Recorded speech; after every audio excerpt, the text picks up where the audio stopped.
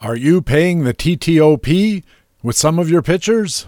We'll talk about that and more with Jason Collette next on Baseball HQ Radio. Learn to play the winner's way, 'cause Baseball HQ Radio starts right now. And here's your host from BaseballHQ.com, columnist Patrick Davitt. And welcome to Baseball HQ Radio for Friday, August the 4th. It's show number 31 of the 2017 fantasy baseball season. I am Patrick Davitt, your host, and we have another great Friday show for you. We'll talk with Jason Collette from RotoWire, The Process Report, and the Sleeper and the Bust podcast about deadline trades, July horror shows, that TTOP penalty, some thumbs up and thumbs down players, and even more. We'll have player news looking at players who moved at the deadline in the National League with Harold Nichols and in the American League with Jock Thompson. We'll also have commentaries from the expert analysts at BaseballHQ.com, the best fantasy baseball website in the business. Rob Gordon, Ryan Bloomfield, and Alex Becky are traveling this week. Not all in a group or anything, just coincidence. So we will have our weekend pitcher matchup segment with Baseball HQ analyst Greg Fishwick looking at Jose Barrios, Rich Hill, and other pitchers for the weekend. And in Master Notes, I'll be talking about buying and holding.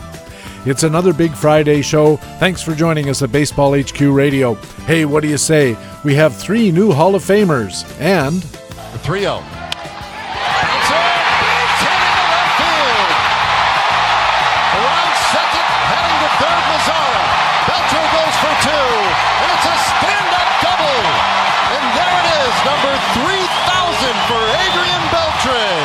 A new member of the 3,000 Hit Club. Congratulations, Adrian Beltre. We gotta talk some baseball.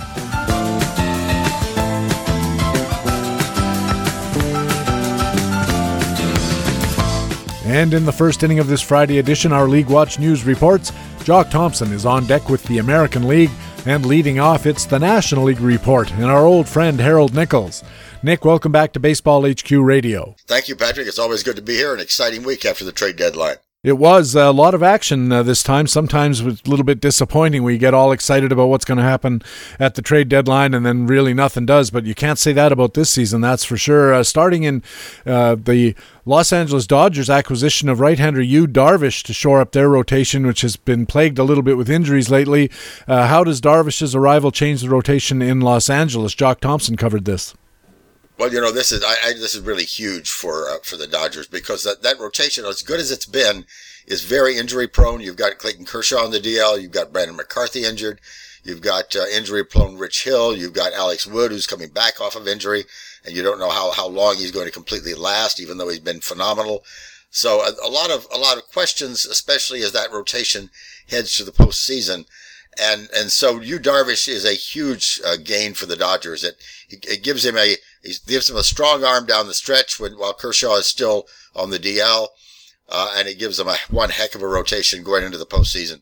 Yu Darvish has been no model of durability, shall we say, over the last few years either. So it could be a situation where Los Angeles is just getting a lot of injury-prone pitchers and rolling the dice, hoping that they somehow can scrape through. Mind you, they look like they're a lock for the playoffs. And once you get to the playoffs, you really only need 3 starters. That's true, and so that they will. That gives them some real backup as they head to the playoffs. And of course, Darvish, a projection for Darvish for the rest of the year: 3.38 ERA. Should do very well moving over to the National League and getting away from the DH situation, and also getting out of Texas, where that ballpark certainly doesn't do him any favors. So I think he'll do better in Los Angeles than he was doing in Texas. And the Dodgers can now mix and match a lot better with their pitchers, depending upon who's healthy or who needs a little rest. And that's a big deal because you've got guys like Hill and McCarthy who are really, really aging. So they can get the guys some rest down the stretch as well. Looks like Brock Stewart, who had been getting a little bit of pitching time, is probably going to be the odd man out, especially when all these injured guys start coming back. Yeah, that's likely to be what happens. Brock Stewart is going to lose the most playing time, I think, as the result of all of these deals. And Jock Thompson also mentioned, and I think this is an important point, being in the National League is a slightly easier row to hoe if you're a pitcher, because you don't have to face a DH and you do get to face the other guy's pitcher. Very definitely, and so that's going to help. It's one guy out of 9, but that one guy can be very significant, especially if he's coming up with men on base. So, very definite advantage, I think, for Darvish in that situation. I'd also like to mention that the Dodgers picked up Tony Watson and Tony Cingrani, a couple of left-handed relievers, which also indirectly might help Darvish and some of those other guys, because Los Angeles has built a very formidable matchup bullpen, which means that maybe Darvish and those guys get a little bit fewer innings, a few less batters faced, maybe a little more durability in the long run. Yeah, very definitely. I mean, with the kind of bullpen that the Dodgers now have, and with Cingrani and Watson added to that, they can pull starters after the 6th inning if they've got a good lead, or so that it will certainly help down the stretch as well, in terms of letting their starters pitch fewer innings going into the end of the season. So I think overall this entire reshaping of the Dodgers staff was wonderfully done. The defending champion Chicago Cubs have been struggling this year, to say the least, but they still appear to think they're in it. They acquired a couple of players from Detroit, starting with left-hander Justin Wilson, who goes to Chicago's bullpen. What role does he play once he joins the Cubs? Tom Kephart on this story. Well, Justin Wilson is, he was a closer in Detroit. He's not going to close or any come close to it in Chicago, but he's certainly got to get a lot of holds in that bullpen. I mean, Justin Wilson is a huge get for the Cubs. It adds another strong arm to the back end of the bullpen, and we'll see exactly where they slot him as we get going in for a couple of weeks. But he is going to have a role in the back end of the bullpen, certainly 7th, 8th inning, that part of the ball game. I thought it was interesting that adding Justin Wilson gives the Cubs 3 left-handed relievers, which makes Tom Kephart think that the Cubs plan to use left-handers in a more mix-and-match type of setup, which could cut down on Wilson's opportunities. And as you said, definitely he's going to lose pretty much all his saves. He might luck into one here or there. Right, yeah, very definitely. I think that's going to be the result of all of this is Wilson will we'd reduced his save percentage by, I think, 80%. As a result of the trade, so that particular stat, don't count on Justin Wilson helping you with saves in the National League, but if you count holds, there's certainly a good possibility there, and he should continue putting up a good ERA and a good WHIP. And for a reliever, he should be helping out a little bit with strikeouts. His year-to-date 12.3 strikeouts per 9 for a dominance rate is pretty good. We're projecting pretty near there, around 11. So especially in the short run, which we have a little less than 2 months to go, you could get 25, 30 strikeouts out of Justin Wilson. Not too bad. No, that's true. And one of the important thing, Wilson is going to be more than just a matchup guy if our projections are right. We're projecting 22 appearances and 21 innings pitched. So the kind of guy who's got to come in and not just face one left-hander, but pitch through an entire inning.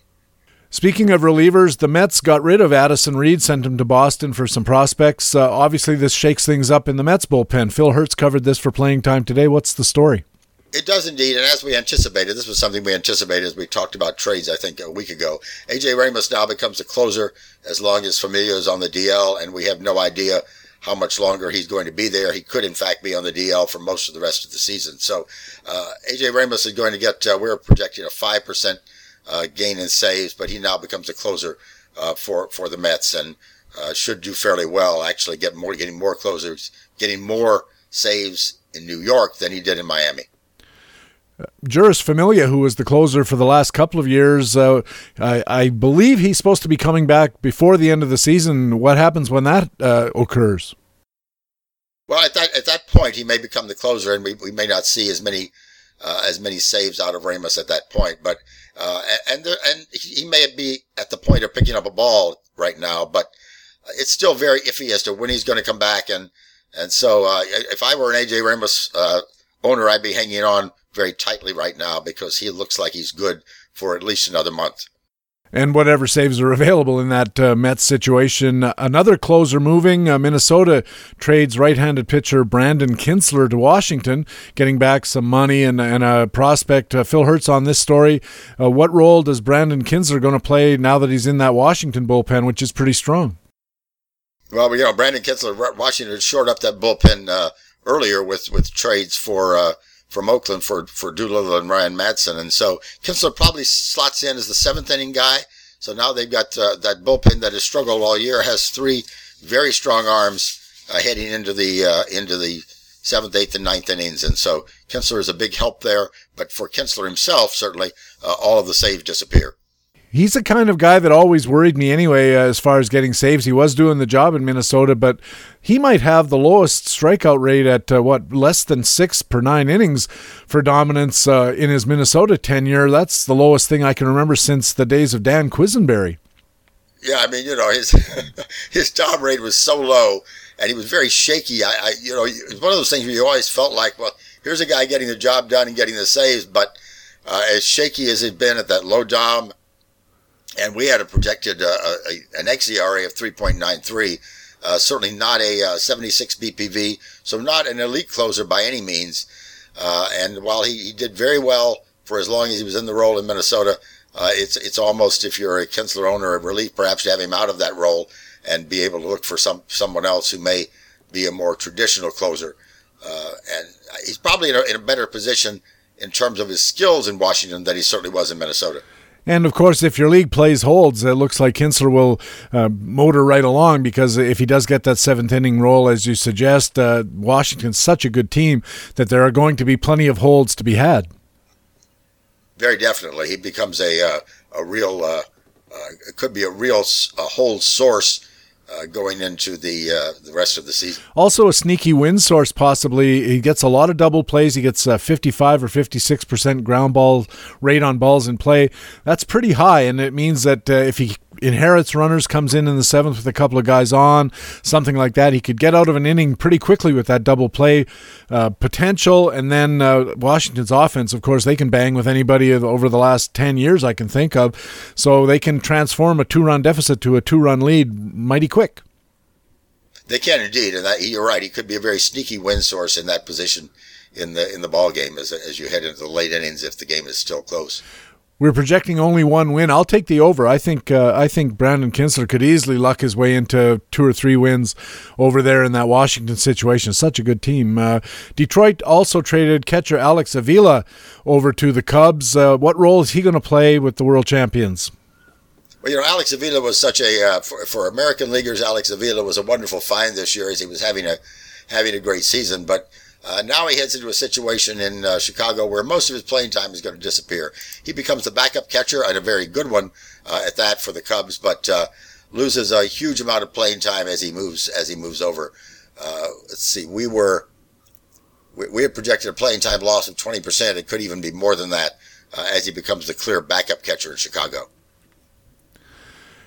Also, he had been playing really well at the start of the year, surprisingly well. He had a really high batting average, and that has really cooled off over the last 6 or 8 weeks, down to where he's now hitting .271. He was over .300 for quite a while. But if you play in on-base leagues, he's got a .393 on-base percentage. That's also slightly down, but that's really good. He draws a lot of walks. That's really good. But you look at the last month, he's hitting .151 with a .270 on-base percentage. And has become more like the Alex Avila that we know and love than he was at the early part of the season. So it may, in fact, be he may be beginning to wear down a bit too as the season goes on, and we might see some perhaps improved production as he doesn't have to play every day. I guess we'll have to wait and see. I think Alex Avila is a better hitter than a lot of people realized, especially in the on-base department. I don't think he'll be he's certainly not going to be an offensive producer of the kind that you'd like to have, but as a second catcher, he's pretty good. Yeah, he really is, and he's kind of one of these guys that he's age 30, so he's hitting that age for a catcher that really, an age when a catcher can actually blossom as they finally figure out, got a chance to concentrate on the offensive side of the ball and less on playing defense. Well, we're only projecting a .218 batting average, which seems low to me, but a .352 on-base percentage. So keep in mind, if you're in the National League and you need a second catcher to replace a bum that you're currently carrying, if it's an on-base league, it could be worth having. And speaking of catchers, Nick, finally, Jonathan Lucroy moves to Colorado from the Texas Rangers. How does this trade affect the disappointing Lucroy's value? Rob Carroll on this story. Well, very, very definitely, there's a boost for Lucroy in moving from from Texas to Colorado. Even though Texas is a good ballpark, the move to Colorado is going to do several things. First of all, he gets out of the heat in Texas. I mean, that is just that's got to wear on a guy playing in that kind of heat every single day. And so now in a more in a cooler atmosphere in Denver, he certainly should improve a bit offensively. So, and then also the ballpark in Colorado is actually better for hitters than the ballpark in Texas. So that's going to help Lucroy as well. So I think Lucroy is a good guy to look at. I mean, we are projecting a playing time gain of 70% for Lucroy as he moves over, and he could be a very solid catcher through the rest of the season. Our projections are 288 batting average, 4 home runs, 21 RBIs. Could be a very solid catcher in the National League. I was also struck, Nick, by these projections because the 4 homers, 21 RBIs, that's about the same as he has already this year, and it's going to be in only half the at-bats, which means we're expecting that Jonathan Lucroy is pretty much going to double his production rates, and that's quite a gain.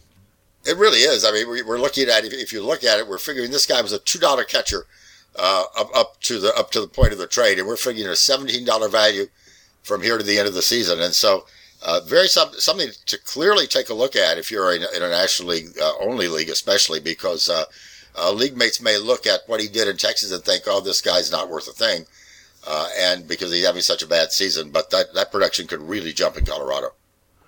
You know, this is the second year in a row that Jonathan Lucroy has changed leagues, so I wonder if people are going to be put off as well about the fact that when he changed leagues last year, he didn't do that well, certainly not as well as people anticipated. One other thing I'd like to point out about that projection is that, again, his on-base percentage is projected to be close to 350, which is quite good, especially for a catcher, and that 288 batting average is up 40 or 45 points from what he's been doing so far this year.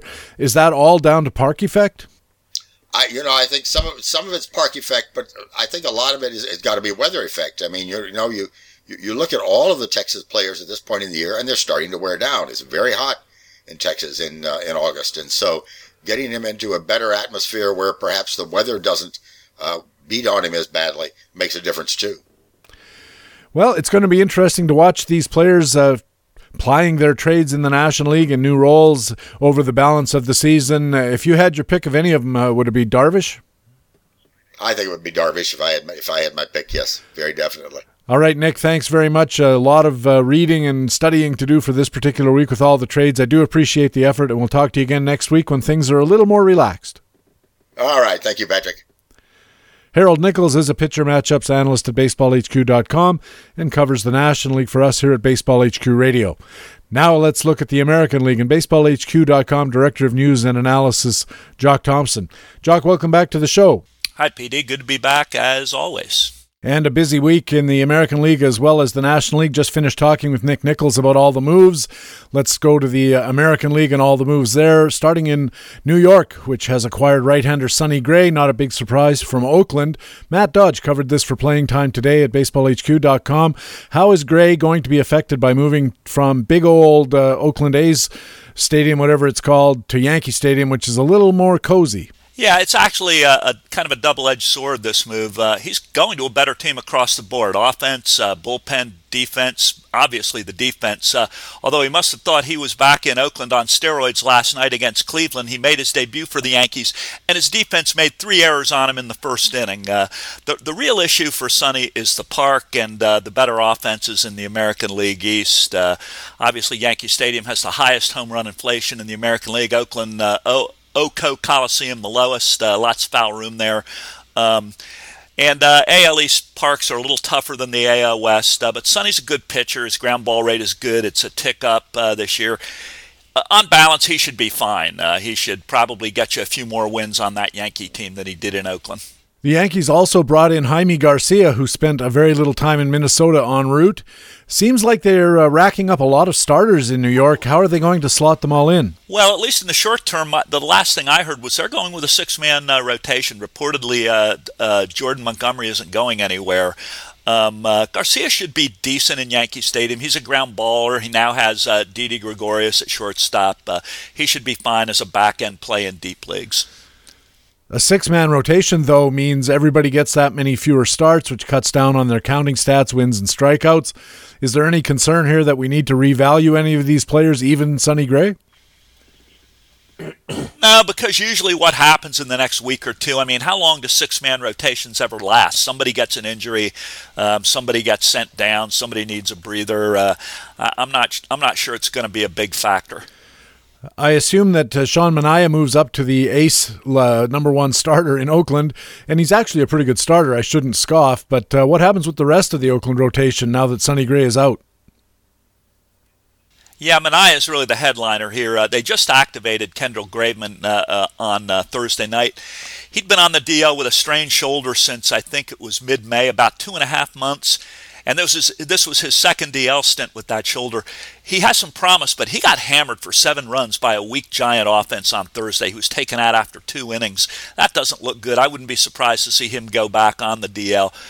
He supposedly took Gray's spot. They got Jarrell Cotton, who's still struggling, Paul Blackburn. This is not a good situation for anyone looking for pitching in the short term. Oakland pitching staff starters just aren't that good right now. It's just an all-around bad team, Jock, and as you mentioned, Sonny Gray benefits so much by going from bad offense, bad bullpen, to good offense, good bullpen, good defense from bad. But for anybody in Oakland, the opposite is true. Bad bullpen, bad offense. Everything about it is working against starting pitchers there. Other than Manaea, is there any reason to roster any of these guys in a mixed league? I wouldn't right now. I mean, Cotton is still struggling. I mean, I like him down the road, and Oakland has some very good pitching prospects down in the minors, but they're a ways away. I would stay away from Oakland. Boston acquired right-hander Addison Reed, bullpen ace from the Mets, for some prospects. Matt Dodge on the job for playing time today again. How does this affect the Boston bullpen? Where does Addison Reed fit in? Well, he becomes Craig Kimbrell's setup guy automatically, and he gives them some much-needed reliability in that 8th inning. And he could get some save opportunities if Kimbrell's overworked or needs to be shelved for a little bit. I do worry again about the division change in the ballpark. He's coming from that Citicorp Field over in, or City Field over in New York, which is a pretty decent pitcher's park. And this is a guy who doesn't throw a lot of ground balls, so he could be hurt a little bit by Fenway. But Reed's a pretty reliable 8th inning guy. He has closing experience as well, which is something that a lot of managers take into account when they're making these kinds of decisions. Boston's also getting Joe Kelly back. All of a sudden, that Boston bullpen looks like a real strength for the team. Yeah, if these guys come back healthy, I mean, Boston really needs this because they've got a lot of issues that are just coming up over there. I imagine that we're looking at guys like Heath Hembry and Matt Barnes and Robbie Scott looking at losing some playing time, but Reed will pick some up, Kelly will pick some up. I think this is good news for the Red Sox. Also could be news for owners of those guys. Would you roster Joe Kelly, for instance, now that he's coming back?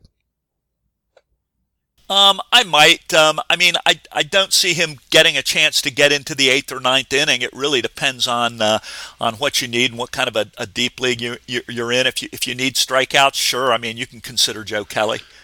Toronto traded a couple of pitchers, starting with left-handed starter Francisco Liriano, who is having a pretty tough year in Toronto. He goes to Houston, and Toronto gets back a couple of outfielders, veteran Norichika Aoki, but also the prospect Teoscar Hernandez. This is a pretty interesting trade. First of all, what happens to Liriano in Houston? Well, he's going to be a reliever for now. Will Harris and Tony Sipp had been the relievers most of the year for Houston. They're both on the DL, and Harris may be there for a while.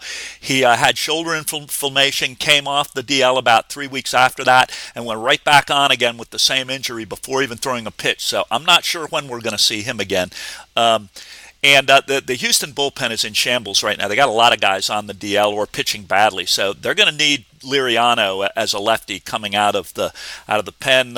He could start. Obviously, he's been a starter most of his career. So if that equation changes and it's the rotation that needs help, he could go right back there. But right now, he's gonna be a reliever. He's on a better team, obviously, and pitching in a better park in Toronto. So this could help his numbers. Lance McCullers went on the DL for Houston. Maybe that opportunity for Liriano as a starter might come sooner than we think. Yeah, Houston's hurting right now. It's going to be interesting to see how they weather August. And what they do with their pitching staff. Meanwhile, what happens to Nori Aoki in what is already an overloaded Toronto outfield? Yeah, it's kind of an interesting situation. He was playing about 50% of the time, almost every night against right-handers. He was in left field. He's kind of an empty batting average kind of guy and not very good at defense. We have him now at 15% in Toronto, and where I think that might be a touch low. He's going to be fighting Steve Pearce and Ezekiel Carrera for playing time, and then you're looking at Anthony Alford and Teoscar Hernandez maybe later in the year. I think Hernandez might be up in late August, certainly September when rosters expand. I don't see how Aoki wins with this deal. I think his playing time gets hurt. I do too, especially Steve Pearce, of course, had 2 Grand Slam walk-offs in the space of 4 games just a little while ago. Ezekiel Carrera is actually playing quite well. He's batting close to 300. He's playing subpar defense, but not as subpar as in the past. I can see Nori Aoki just not having any kind of spot at all. They may just cut him. Yeah, it's an interesting deal because obviously Toronto wanted Teoscar Hernandez. It wasn't Aoki. I wouldn't be surprised if the Blue Jays are the team that eventually cuts Aoki. Yeah, when I looked at it too, I thought obviously what Toronto wanted was the prospect, and Teoscar Hernandez is a pretty decent prospect. I wonder if Houston said, okay, you can have him, but you got to take Aoki off our hands. Yeah, something like that. I'm not sure what the cash switch was, if there was any, between Liriano and Aoki. Obviously, Teoscar didn't cost anything cash-wise, being a minor leaguer, but yeah, it was kind of an interesting deal. I didn't see any cash changing hands, but sometimes those things don't make it onto the transaction sheet. Toronto also traded right-handed reliever Joe Smith back to Cleveland, where he's from, getting back some prospects there. Tom Kephart on the story. What are the effects on the Cleveland bullpen?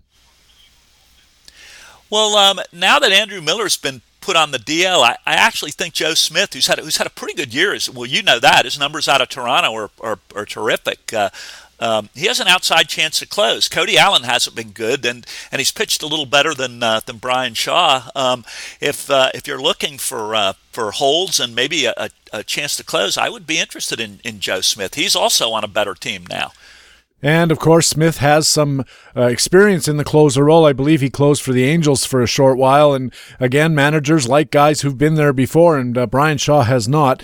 I think he's pretty much as good as Joe Smith, but the little bit of experience that Joe Smith has might tip the balance in his favor should any closing opportunities arise. I think they're going to double down on Cody Allen personally and just hope that he manages to get back to form.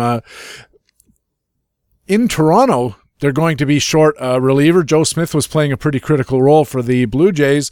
Do you have any thoughts on what happens in the Blue Jay bullpen? Yeah, I sure don't. I think you would probably have more thoughts than I would. I mean, I look down this bullpen list. I see Ryan Tepera. I don't know. Joe Biagini, is he pitching any better since he left the starting role? That's a pretty grim bullpen behind Roberto Osuna. It is, and Osuna's been blowing leads, but usually only when my Toronto starters are going. Estrada and J. Happ have both had Osuna blow leads, but Osuna's a quality reliever. We know that. I think there's all kinds of guys that are battling around in that Toronto bullpen looking for roles. Biagini, you mentioned. Ryan Tepera, you mentioned. Aaron Loup might start moving back up a little bit. But basically, when you look at them all, there's not a lot there to get excited about, I don't think. I don't see any closers in waiting, that's for sure. And heaven help them if Osuna gets hurt. That's all I can say about that. The White Sox traded outfielder Melky Cabrera, a former Toronto Blue Jay and a former Kansas City Royal, back to Kansas City. Matt Dodge has been a busy guy covering this story as well for Playing Time today. What is Melky's role likely to be for the Royals? Well, he's going to play, and he has played since he's gone over there. He can hit, if not for power, certainly for batting average, which Kansas City needs. Their entire outfield, other than Lorenzo Cain, has been pretty mediocre this year. Actually, and it's kind of funny, Lorenzo Cain actually got a breather the other night, Wednesday, as Alex Gordon started in center field and Melky played left. The primary candidate for bench time to me looks like most of the time DH Brandon Moss, who's it's funny, as I speak, his bat came alive just a little bit last night. He hit a couple of homers. Maybe this will incentivize him a little bit. But he's been pretty bad all year. He spurted a little bit in July, still hitting around 200, lots of strikeouts. Alex Gordon is another one. I know he's an institution in Kansas City, but he's hit .202 for the year. He's only hitting .230 in July. If Kansas City is bringing Melky over to help them with a spurt, these are bats that have to sit if they're not hitting. Rookie Jorge Bonifacio, maybe a little bit of downtime for him too. On the other hand, he's been hitting better than the other two guys, Moss and Gordon, so it's going to be interesting. But Melky's going to play. I think he is too, and I wouldn't be surprised to see Brandon Moss basically sit entirely. They could rotate these four outfielders, Cabrera, Gordon, Kane, and Jorge Bonifacio through some kind of DH kind of deal. But I think there's going to be a pretty even split of playing time, except that Kane will be pretty much full-time for sure. Yeah, I agree. They can't keep Kane's glove out of center field and his bat out of the lineup for too long. What happened the other night was just some time off. It's funny how managers do that. When a player comes to a team, the obvious player who's going to sit eventually doesn't sit immediately. It's kind of a show of faith that the manager has, a vote of confidence, so to speak, in keeping him in the lineup for a game or two before he starts sitting. And I think that's what's happened to Brandon Moss. And don't forget, you mentioned Lorenzo Cain. They can't do without his glove in center field. Alex Gordon is still a very plus defender in left. And you can say a lot of things about Melky Cabrera, but an outstanding defensive outfielder he is not. And maybe that'll weigh in on their decisions. They do take defense pretty seriously in Kansas City. In the same division, Minnesota still has fading aspirations for the playoffs. They traded their closer, right-hander Brandon Kinsler.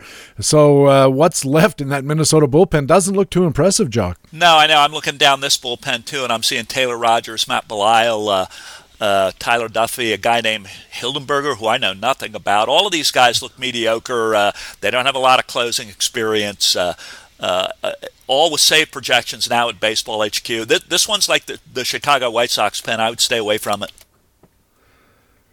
Hildenberger is a guy who's down in the minors. He's been mentioned in a few places online. I've seen him as a very dark horse, maybe the kind of guy, if your league rules allow it, you can bid $1 or $0 if your league rules allow it, and just stash him away on reserve on the outside chance, because if all you're behind is Taylor Rogers, Matt Belisle, Tyler Duffy actually has not been that terrible this year, but you can see the Twins saying, none of these guys is our closer of the future for sure. Maybe we should take a look at Trevor Hildenberger. You could do worse if it doesn't cost you anything.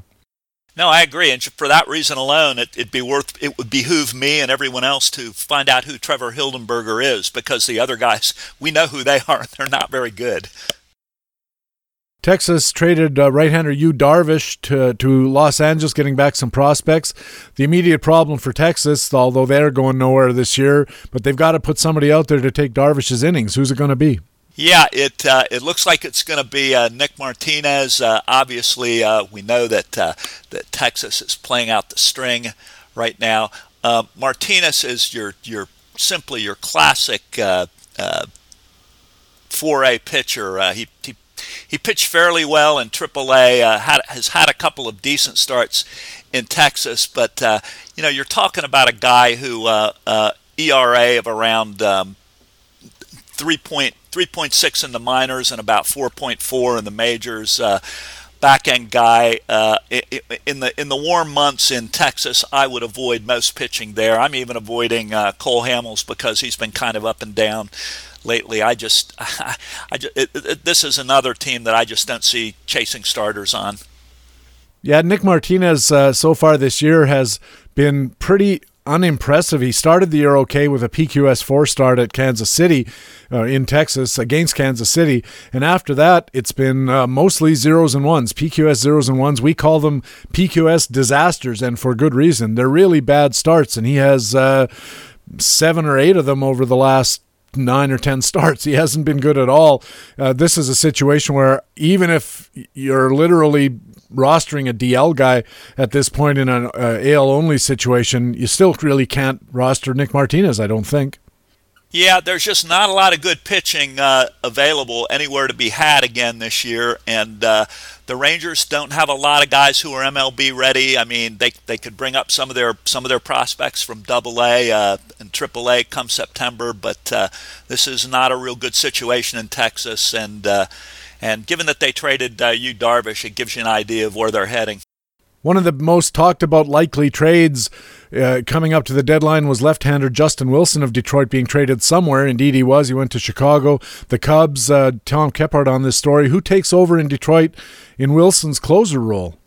Well, right now it's Shane Green, and he's actually done pretty well in the short term. He's saved 3 games. He's not bad. I would certainly chase Shane Green over anyone in Minnesota or Chicago. They've also brought in Edward Mujica, who also has a closer background. Now, he's a little bit long in the tooth and hasn't pitched well in the majors for a couple of years. He could back him up. There's always Bruce Rondon, who occasionally looks like he's showing flashes before he goes out and gets blown apart or does something dumb. Shane Green is the guy, followed up by Mujica and Rondon. And they also traded, the Tigers traded Alex Avila, a catcher who started off having a really good year, settled down somewhat more recently. So who's going to be the backup catcher in Detroit? Yeah, if you're in a deep league, John Hicks is kind of an interesting name because he can also play first base and DH, and he can hit a little bit. He hit very well replacing Miguel Cabrera when Cabrera went on the DL for that short period of time. Not a world beater, is never going to be an all-star, but if you're looking for lightning in a bottle at your second catching spot down the stretch in a deep league, Hicks is an interesting name. We have one more big name to get to, but I'm curious what you thought about the trade of right-hander Jeremy Hellickson from Philadelphia to Baltimore. Hellickson's going to be a free agent at the end of the year. That's why Philly wanted to get rid of him and get something. I think they just got prospects. But why in the world did Baltimore want Jeremy Hellickson coming in? Unless I don't understand it. I'm not even going to hazard a guess. It mystifies me. Well, I get it for the standpoint of their pitching staff. Their starters are really bad. I'm looking down the list of their ERAs and expected ERAs here and some of their other numbers, and it's a pretty terrible staff. On the other hand, Hellickson has a home run problem, and that's not gonna go away in Camden Yard. And like you said, he's a free agent. There's 2 months to go. How much chance does Baltimore have to jump back into this race? I just don't see it. It seemed to me a strange trade, almost rearranging deck chairs on the Titanic, so to speak. Yeah, when I looked at it, the only thing I could come up with was they needed a warm body to send out there every 5th day in Baltimore to run out the string on this season. And maybe the fact that he's a free agent at the end of the year, they saw as a plus. They don't have to carry him through 2018. They owe him no money beyond what goes on till the end of the year. And they got some cash from Philadelphia in the deal, maybe to pay most of the salary or part of it anyway. Do you think maybe the fact that he's a free agent, Baltimore saw as an advantage in this deal? Yeah, maybe, and maybe. I mean, they're going to need pitching next year too. Maybe, who knows? Hellickson does really well, surprisingly, in 2 months, and decides to come back to Baltimore for a decent deal. Yeah, it's an interesting situation. I just don't see him having a lot of success in Baltimore.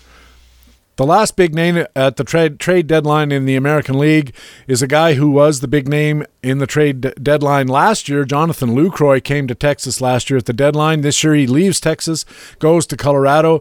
They get prospects in return. Who catches for Texas now that Jonathan Lucroy is gone? Well, the winner there is Robinson Chirinos, and this was a move we actually projected in early June in my AL West Playing Time Tomorrow space. Chirinos has big time power, and he was really just hitting home runs all over the place in June. He's died off a little bit in July. He's struggled batting average wise, 5 for 38. But if he stays healthy, I mean, the power's there. He's going to hit you some home runs, and particularly in Texas. So another interesting guy if you're in a deep league and you need power from your catching spot. Well, any kind of production in a deep league, AL only, is welcome from any spot, but particularly from catcher. And, Jock, before I let you go, something that happened outside the realm of trades. Sad news for the Tigers. Detroit right-hander Michael Fulmer has been sent to the DL. Dreaded words, elbow injury. We won't speculate on what the injury might be until we hear some more actual news, but in the meantime, it creates a gaping hole in that Detroit rotation. Who steps in? Yeah, it looks like they're going to give Buck Farmer another chance. He's had them before. He's an okay pitcher, but he's got a big home run problem.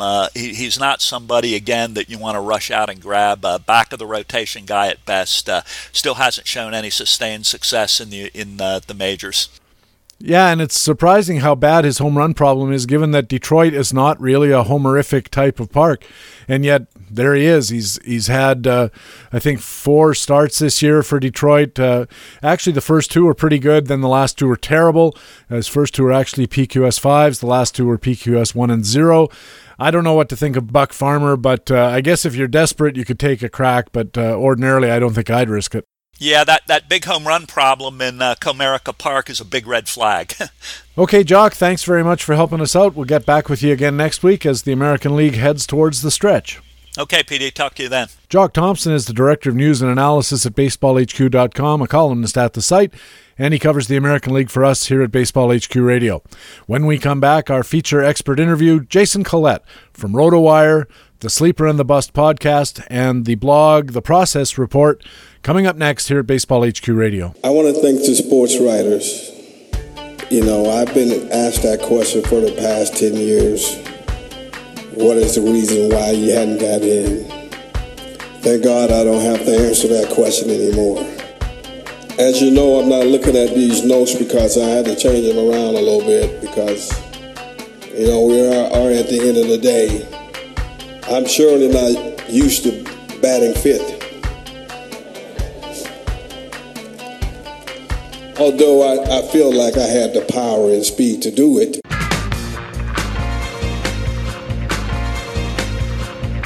Indeed, he did have power and speed. Tim Raines at Cooperstown on Sunday, joining the Hall of Fame. Welcome back to Baseball HQ Radio. I'm Patrick Davitt. Time now for our feature expert interview, and it's my pleasure to be joined by Jason Collette from RotoWire, The Process Report, and the Sleeper and the Bust podcast. Jason, welcome back to Baseball HQ Radio. Hey, thanks for having me. How you doing?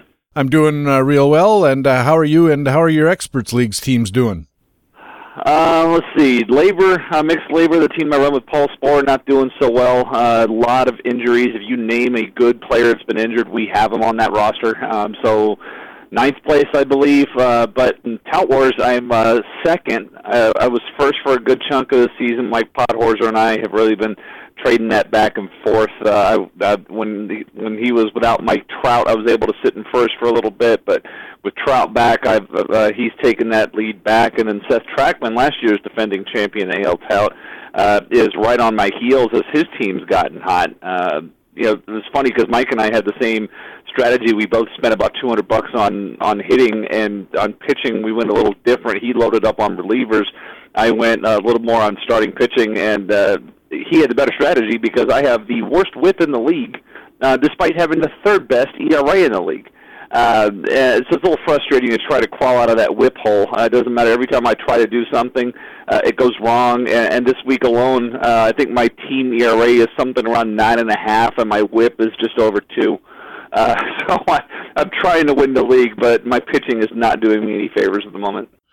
We should mention that Mike Podhorzer was the guy who grabbed Aaron Judge in addition to Mike Trout, so he's got an absolute runaway lead in the on-base percentage category, which is something that always takes a bit of figuring if you're used to that batting average category, but between those two guys, I think he could have drafted just about anybody after that and still had a pretty comfortable situation in on-base. Have you noticed in playing this on-base percentage league that it's possible or at least plannable to say to yourself, I'm going to get 2 or 3 really high on-base guys, and they can offset almost anything down below in a way that batting average guys can't because there's not that big a spread between top and bottom in batting average? Yeah, that's really what I tried to do going into it. One of the guys that I have on every roster this year was Elvis Andrus, a guy that And the funny thing is, he's having his worst OBP year this year, but historically, he's been a good OBP guy. He was a 380 OBP guy in the second half last year, so I figured, floor, maybe he's a 330, 335 guy, and he's come in a little below that. But yeah, I do look to try to get some of those guys that I know that can do that to offset. Corey Dickerson was another guy I was targeting in drafts, and he's never been an OBP guy, but he's doing better than expected this year. So it kind of balances itself out in the end. But when you can spend $50 and get Mike Trout and Aaron Judge, because you spent $47 on Trout and $3 on Judge, because Judge's role when we were doing our auction in New York City the third weekend of March was very undefined, and that's one of the benefits you can get when you draft early. If you can score a $3 guy, that everybody is, let's face it, nobody was projecting him doing anywhere near this year. And he's gone out and done it. Now, he's been rather cool of late, but that's not good. You can't ignore what he did April, May, and June. You also spent really heavily on Jose Altuve. He might have been the second highest bidded guy at $45 at the draft, and he certainly has paid off for you with a season that actually may turn a profit on $45. He's been a monster. One of the things I looked at last year, I wanted him last year, and I had it budgeted up to $38 for him, and he went $43. And he was one of the first guys thrown out in the draft. And we've all talked about being a little flexible with your draft budget, but is anybody willing to spend $6 over on one of the first guys out of the gate? And I think he was the second player last year. So this year, as I put my team together, I'm looking at it as like, okay, he turned a profit on $43 last year. And you look at the skills, and when I put it all down, I said, I'm spending $45 on him this year. And I think I threw him out at 41 and then went 43 and 45. And I think the same thing happened with Trout. I would have said 46 if somebody would have topped, 47 if somebody had topped my 45, because he was the key to my plan. Last year when I didn't get him, I moved money around. I ended up going to getting Delano DeShields Jr. as one of my speed guys, and he flopped out on me. So this year I was like, if I'm building a plan around this type of player, there isn't another Jose Altuve, so I need to spend to go ahead and go get him. And he's been, his July was unbelievable. He closed, I believe he closed the entire month with 500 on base percentage, and is just hitting everything in sight. And then, last night watching the game, and he strikes out in a 3-2 pitch from Blake Snell at a fastball at his eyes, and then he comes out and hits a home run to the opposite field, almost 400 feet on the very first pitch of the next at bat. It's fun to watch him adapt from at bat to at bat. He's such a good hitter, and just maximizes his talents.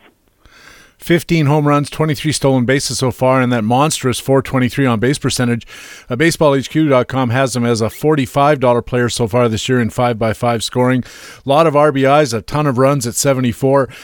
When you look at a guy like Jose Altuve, obviously you'd like to have him again next year. This is not a keeper league, so you're going to have to go back and bid on him. Where do you see the bidding heading on a guy like Jose Altuve next year?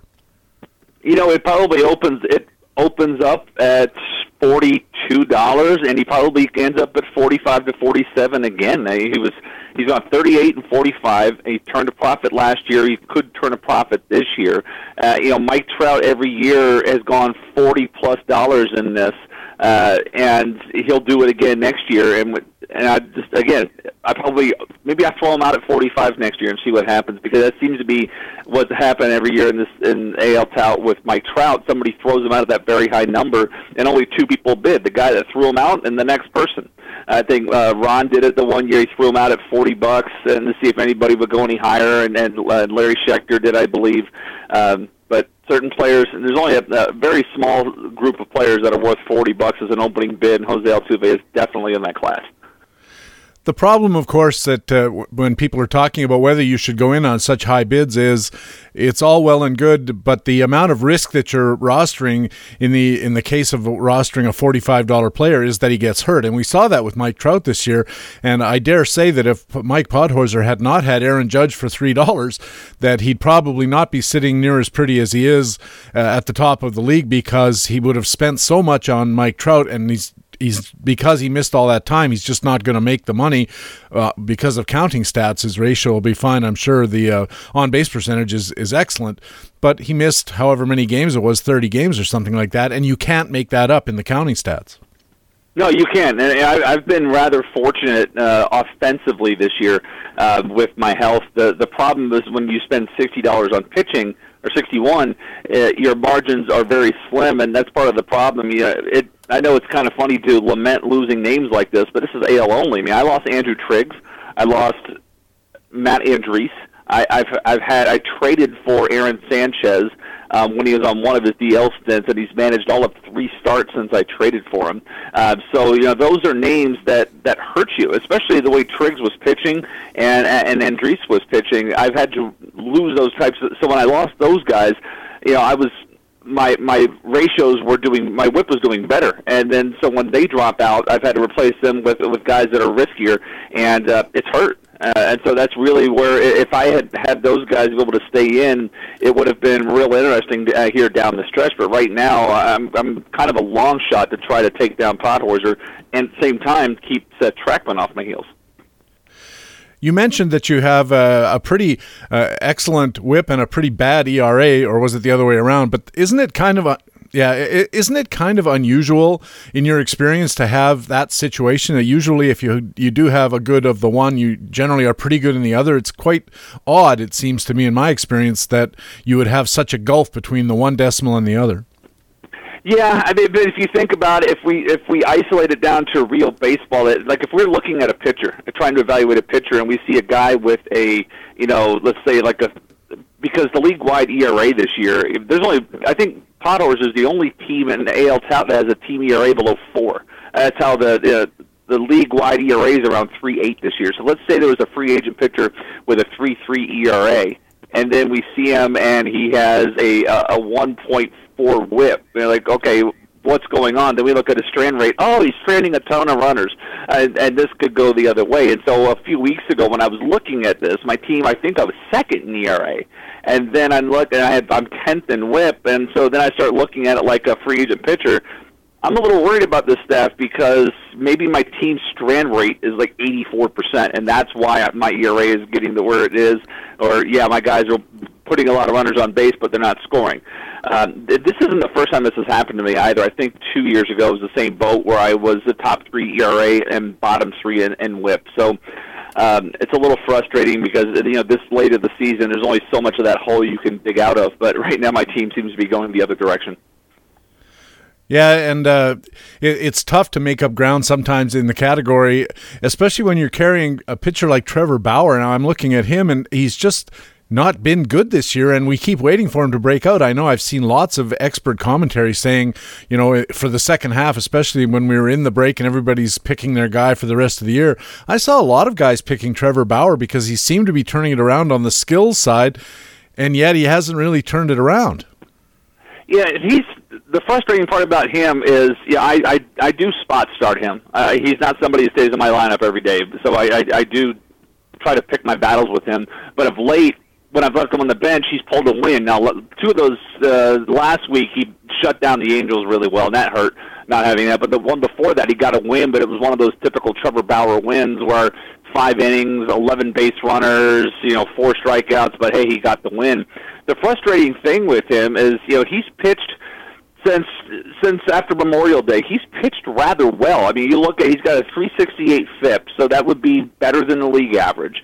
He has 8 strikeouts per 9, but he's only won 4 of his 10 starts because the walks can't go away. He's at 4.2 walks per 9, but he's keeping the ball in the yard. That's one thing that was hurting him early in the year, but he's only allowed 3 home runs over his last 10 starts. So you can see the pieces there. Then he has that game like he did against the Angels the other day. You're like, okay, he can do that. But then just as you get back in, he puts up a big stink bomb. And that's really the frustration of owning Trevor Bauer, is you can see the pieces, but it hasn't all come together. And but then again, I would rather take him than somebody like Blake Snell, who I also have on my roster, who I didn't target, by the way. Just I had him down as a $9 pitcher. Somebody said 5, and I said 6, and I have him.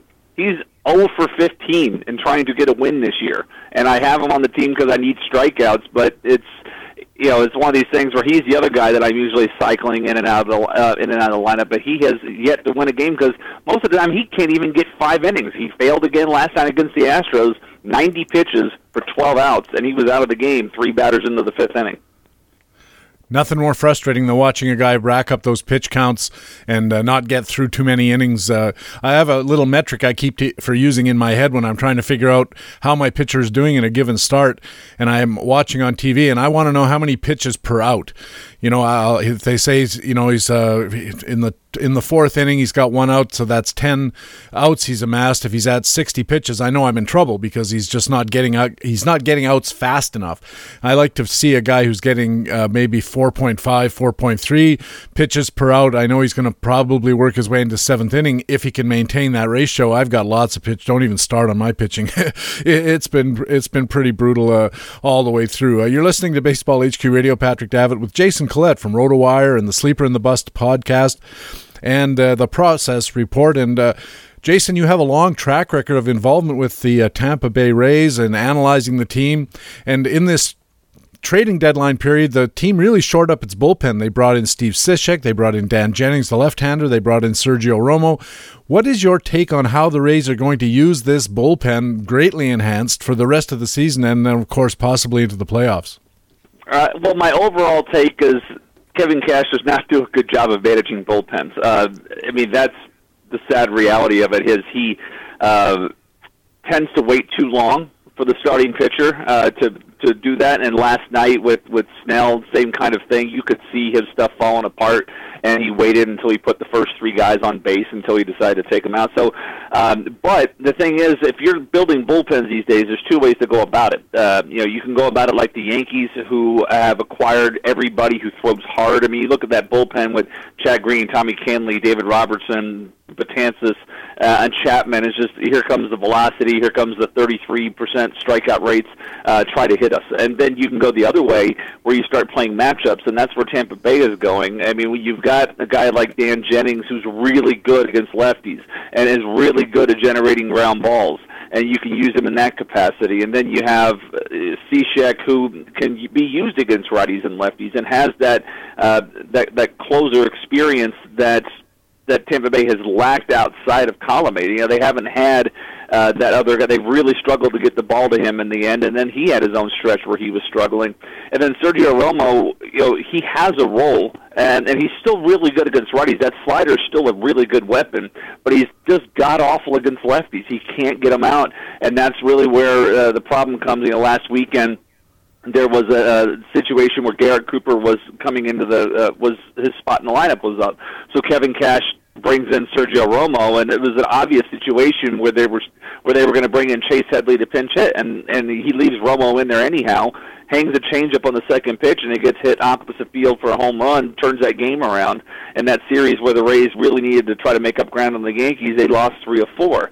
And Romo, in the series before, his first game with the team, he brings him in. Cash brings Romo in to face the heart of the Orioles lineup, and there's lefties there, and they hit him too. And so I think if Kevin Cash works this out correctly, he has the tools to play the matchup game where he has one lefty right now in Dan Jennings. Xavier Cedeno is due back in a few weeks. That'll give him another lefty.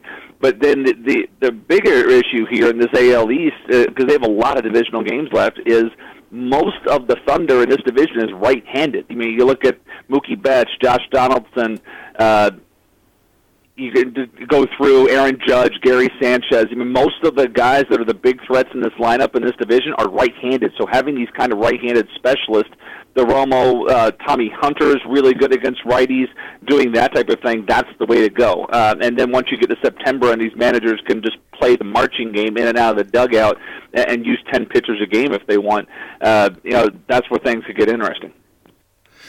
And it looks like it'll be a bit different than what Kansas City was doing in years past, what Cleveland did successfully last year, which is set the game up so that you can get 5-6 innings out of your starter, then 7, 8, 9 are assigned innings.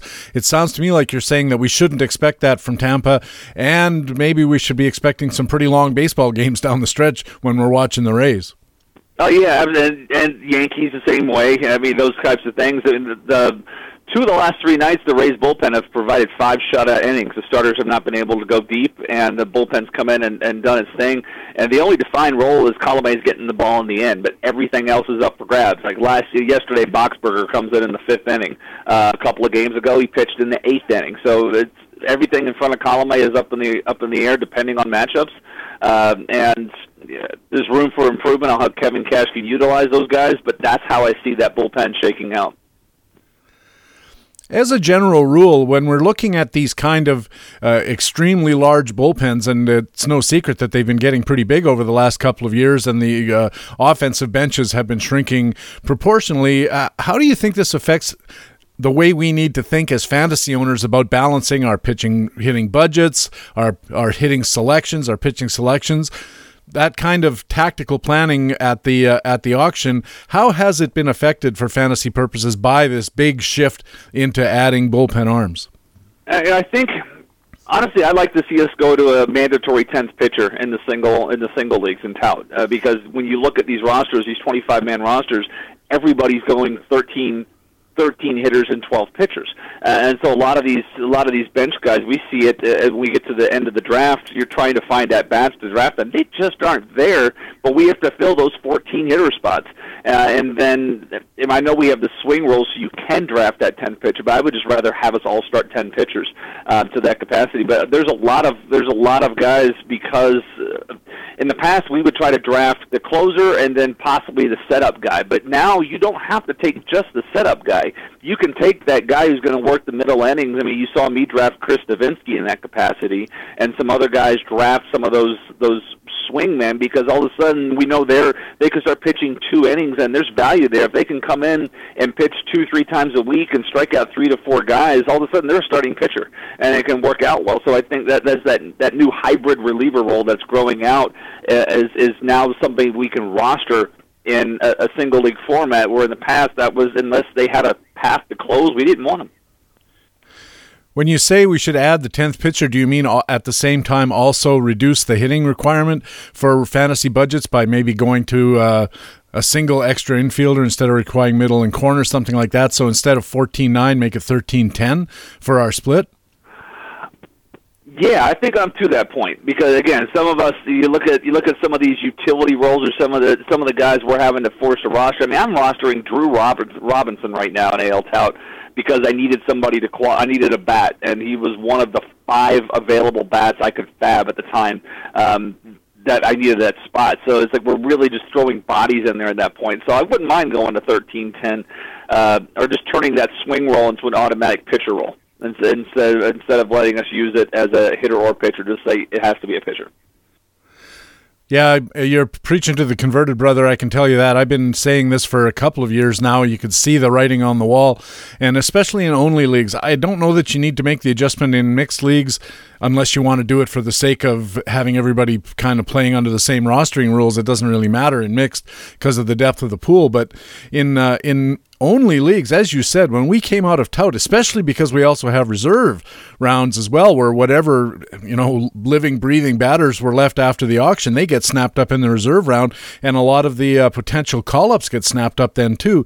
All of a sudden, you look at the free agent list of hitters immediately after the draft, and you say to yourself, man, I don't even have to lose Mike Trout in this thing. I could lose a $10 hitter, and I'm going to be really in tough shape, because there's literally nobody here except for 3 or 4 second catcher type guys, and the reason they didn't get drafted is that they're so awful that they couldn't even get drafted in a single league. Well, there was something, last month, I had an extra outfielder to try to move, and I'm looking around the league who needs outfielders. So then I go into the On Roto site, and I said, okay, show me all the free agent outfielders that are available for Fab this weekend. And there was one, Boog Powell, and he had even played in over a week, but he was the only guy that was available if you needed to replace an outfielder in the free agent pool. And that's the status of things. But one of the things, changing that swing to a pitcher, I think, is the easiest way, because some people will say, why not just drop the second catcher? But that really impacts a lot of things, because if I only have to draft 12 catchers in the AL League, that changes values a lot. But if we just turn that swing roll that we have into that 10th pitcher, it doesn't drastically impact everything else. I like the strategy of the second catcher. This year I think I came out of the draft with Robinson Chirinos, which has worked out well for me.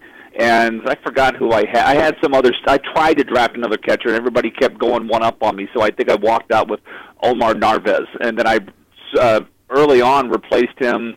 I made a trade because Glenn and Rick wanted Jacoby Jones, and so I got Wilson Ramos off him when Wilson Ramos was still 2 months away. So I was just streaming in any catcher I could until Ramos came back, and Ramos, frankly, has hit like a second catcher since he's come back. That really hasn't worked out too well. But the second catcher strategy, if people want to spend money on their catchers, by all means, go for it. But I do. It's frustrating to have to roster that second catcher sometimes, but I do think there's an advantage to play the role if somebody wants to go in there and spend it and take advantage of that market and hurt everybody else. I like that part of the auction. I do too. I think I understand that fantasy rosters are not supposed to be exact replicas of Major League rosters, but I think it makes sense that you should have to have two catchers, because if you were actually putting a team together, you'd have to have two catchers in case a guy got hurt during the game. And in our league, it's the same. Even if you have a guy who's just eligible at catcher, if he doesn't catch, that's good enough. But if you just went to one catcher, I agree with you. I don't think that would be it wouldn't be true enough to the actual roster situations in Major League Baseball for my liking.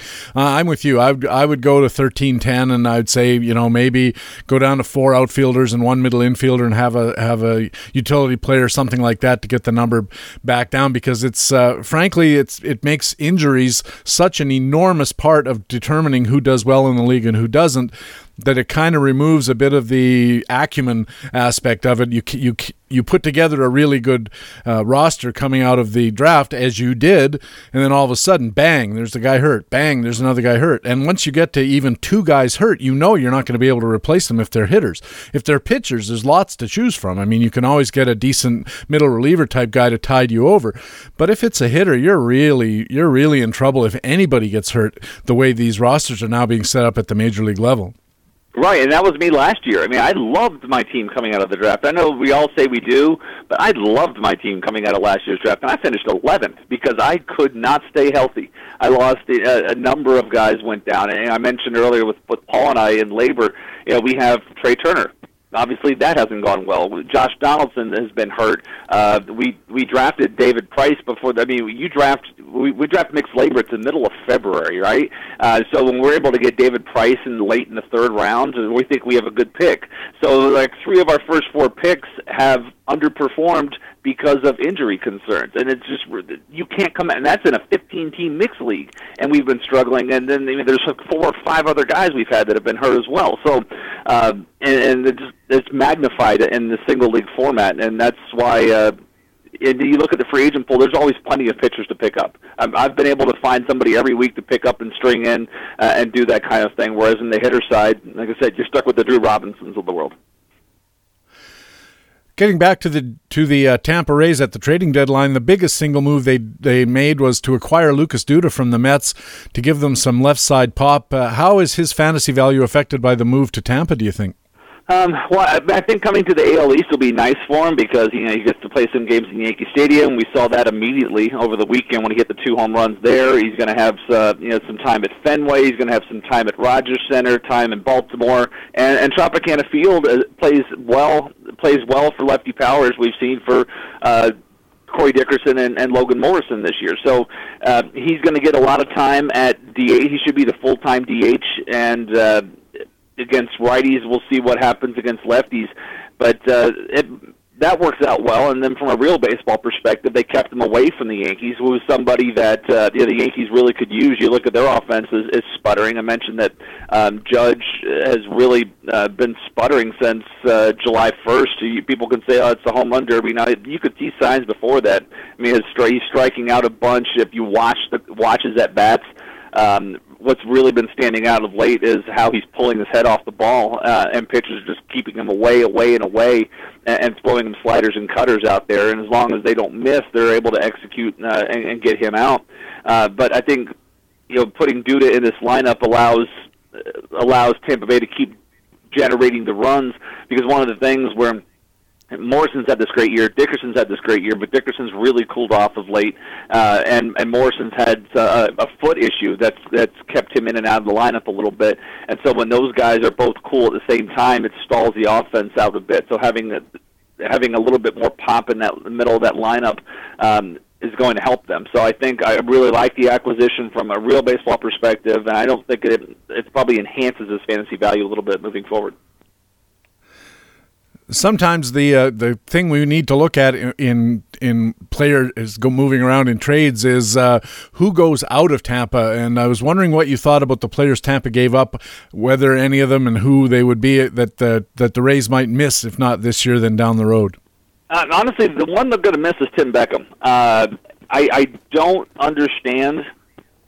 Oh, I kind of do. Why they moved him? I mean, when you look at a couple of things with Beckham, I think. I love Beckham for fantasy purpose moving forward. I think going to Baltimore is going to be a fantastic fit for him. We've already seen the immediate returns. I mean, he's been there this weekend, and I tweeted out last night jokingly that he's 16 for his first 13 as a Baltimore Oriole. But he's had 3 multi-hit games in a row, doubles, triples, homers, stole a base. He's doing everything offensively. And so he was showing signs of turning it around this year. I mean, you look at the numbers. He was somebody, I do have him on my roster this year, and he was not a target at all. He came down. He was the last middle infielder that I had projected to get more than 200 plate appearances. And so I have him for $1 on my team. And those are the kinds of breaks that you have to get, and along with health, is finding these cheap guys that produce. Now, he's not doing nearly as much as the $3 Aaron Judge, but that $1 Tim Beckham at shortstop is working out quite nicely for me. But from the Rays' perspective, I don't get it. I mean, if they're going to call up Willy Adames next year and they think he can stick a shortstop, and some people think he may just have to go over to second base, but it's also very un-Tampa Bay-like to call a rookie up to start the season. They always stall their clock, find some BS excuse to keep them down until the Super 2 deadline, and then here they come. And Adames has been in AAA all year long this year. So if that's the plan, if they're going to call him up for day one next year, okay. Honestly, they should call him up now. Why not bring him up now? It's a little frustrating when you hear ownership say, we see we're in a good position this year. We're going to extend ourselves a little bit, and then they call up Austin Pruitt and Taylor Featherston instead of Willy Adames and Brent Honeywell for those things. But the Tim Beckham move is going to hurt because you look at next year, they've got Echeverria, who right now is a $4.3 million player going into arbitration, so maybe he makes $6 next year. That's a rather expensive salary if you're looking at him as a placeholder for Adames for 2 months. If not, then Adames comes over at second base, and then maybe Brad Miller is on the move this offseason. But Beckham was 27. Under 3 more years of team control, the bat was starting to come alive. And while, yes, he has his defensive struggles, yes, his I don't know, but he seems to incredibly attention deficit in the field. There are times when he does things you're like, what were you thinking? His baseball acumen sometimes in the field is to be questioned, and he's had some base running gaps. Last year he had a couple of them in the same week that led to him being demoted for good last year, and he had one last week in New York. He did not have a good weekend in New York. I mean, he had the ground ball that went in between he and Echeverria, where he made a move towards the ball, and Echeverria thought Beckham was going to get it, and that would have been the game-winning ground ball. Instead, it extended the game into the extra innings. Then he tried to tag up on a fly ball to center field from first base and got thrown out. I mean, there's a couple things like that. So when he was traded, you're like, wow, that's maybe they're blaming him for the bad weekend in New York. But the rest of the guys in that trade, I mean, Drew Smith went to was the reliever that went to where did he go? He went to New York. He was a Lucas Duda guy. I mean, his ceiling is like a setup guy. I mean, he throws in the mid to upper 90s, and that's the guy they got for Mikey Maddox. So turning Mikey Maddox into Lucas Duda is a great trade tree. But other than that, and Casey Gillespie was one of the other pieces. He kind of plateaued a little bit in the farm. So I don't think they're going to miss much of it, what they gave up out of their farm system. But the Tim Beckham move is one that I'm still scratching my head at. You're listening to Baseball HQ Radio. Patrick Davitt with Jason Collette from RotoWire, Sleeper in the Bus podcast, and the Process Report. And Jason, you write for RotoWire a column called Collette Calls, and we were talking about trades. And in a recent column, you talked about the other side of trades, which is the effects on the rosters when players leave rather than just arrive. We always look at Lucas Duda coming and saying, how's this going to shake up Tampa's roster? Where is he going to play? Who loses playing time? But he leaves a team as well as arriving at one. Who are some examples of this year's deadline action of how important this roster effect of guys leaving is for owners to consider? I mean, one of the things you have to consider overall is, it opens up playing time for somebody who the team thought was not good enough to begin with. I mean, when you move somebody off, I'll look at Detroit. So you move J.D. Martinez, and Detroit's farm system didn't have anybody they can call up. So all of a sudden, you're now taking part-time players who were part-time players for a reason and giving them playing time. And sometimes that's not a good thing. I mean, sometimes these part-time players are succeeding because they're only being used in favorable matchups. Let's say they're on the short side of a platoon and they hit lefties really well, and so maybe they had like a 350 on base percentage, 290 batting average. Okay, now they're going to get full-time position. They're going to do great. Well, maybe they struggle against righties, so now we're going to overexpose them, and their numbers are going to come down. But I think in the case of Detroit of late, I mean, what I just described is usually what should have happened with Mikey Maddox. But because Mikey Maddox has been terrible against righties for his career and has done good against lefties, but since he stepped in when J.D. Martinez left, Mikey Maddox is performing like an everyday player. I mean, he's not hitting the home runs Martinez is, but he's getting on base, he's scoring runs, he's hitting for average, all those types of things. So right now it's working out for him. But a lot of the times when this extra playing time comes up, it's either for a rookie like Yoan Moncada this year or last year when Yoan Moncada came up for the Red Sox, and he was terrible.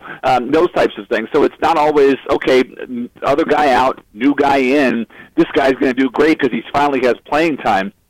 A lot of the times these guys can flop out. I think this year, Mikey Maddox is a good example of what could happen. But some of the closer situations, with David Robertson and Swarzak and Canley all getting dealt out of Chicago, all of a sudden it's like, okay, who's going to close? Well, they're going to give the job to Tyler Clippard. Well, I mean, the White Sox win one game a week, so it's not like he's going to get a lot of opportunity. But right now it's his. And in Minnesota, they've already said, we're just going to let somebody do it. Taylor Rogers may do it one day. Matt Belisle may do it another day. So it opens up, it gives some of those guys a little bit of value where previously they had none. And Blake Trinan going over to Oakland, he's already netted a few saves over there, unseating Santiago Casilla, who's not pitching well to begin with. So that's really where the spots have been now. But again, you've got to notice that you're giving more playing time to guys who couldn't get it earlier, and it doesn't always work out where it's just swapping names out.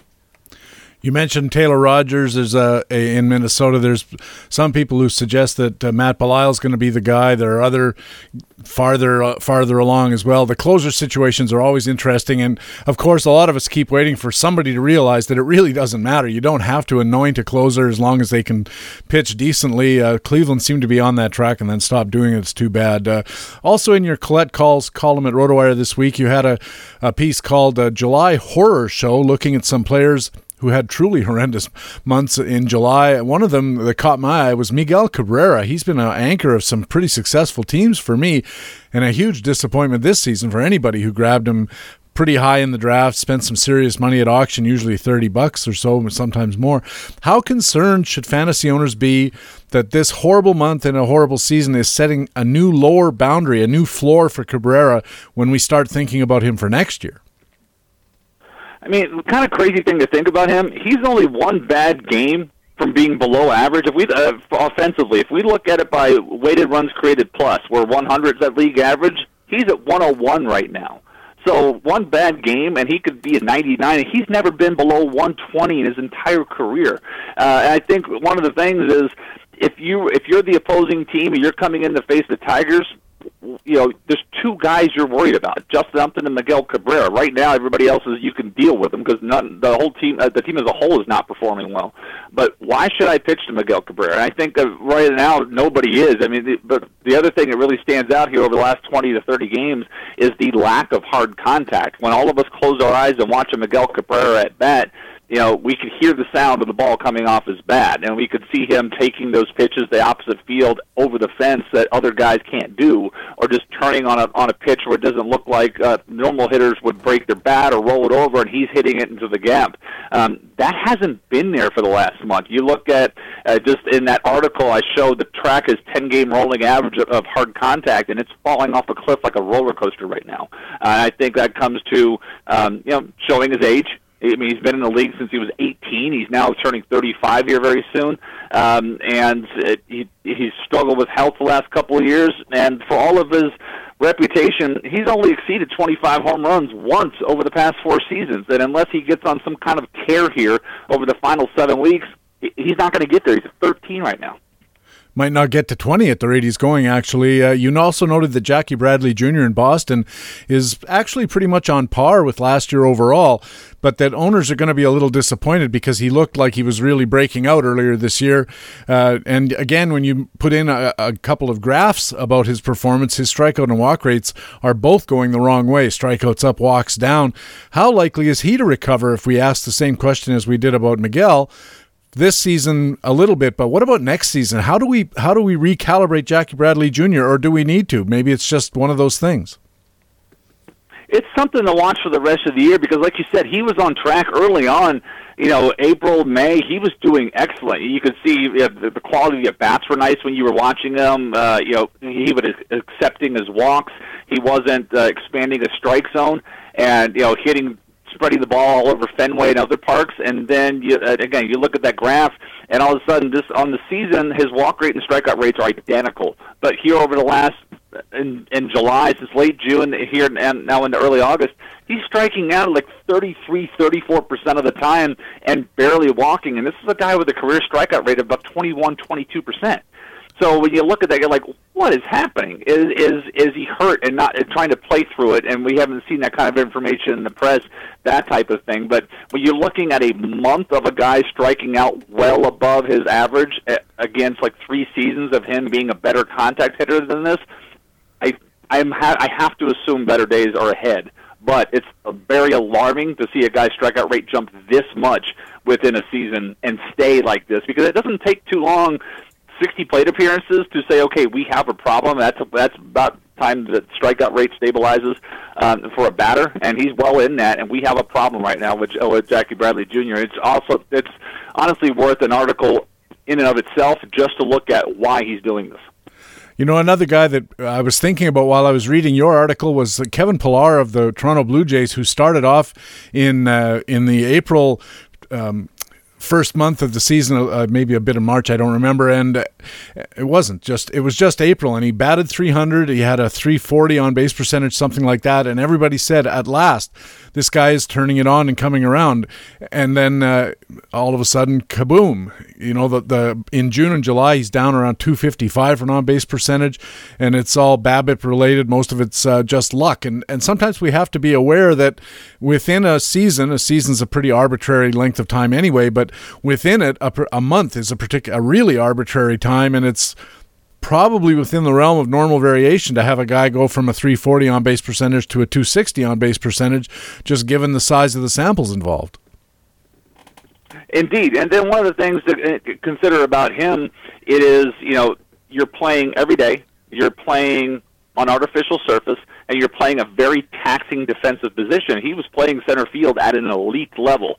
I mean, it was fun to watch he and Kiermaier go back and forth with who's going to make the better catch, who's the better. It is like 1A and 1B in terms of defensive abilities. But it is that's the thing that gets overlooked. That center field is a very taxing position.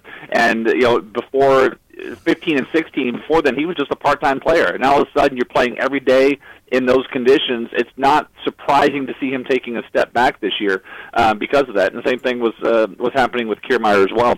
So I agree, because early on, Pillar was looking like a monster. And then, the last 6-7 weeks, he hasn't been there at all.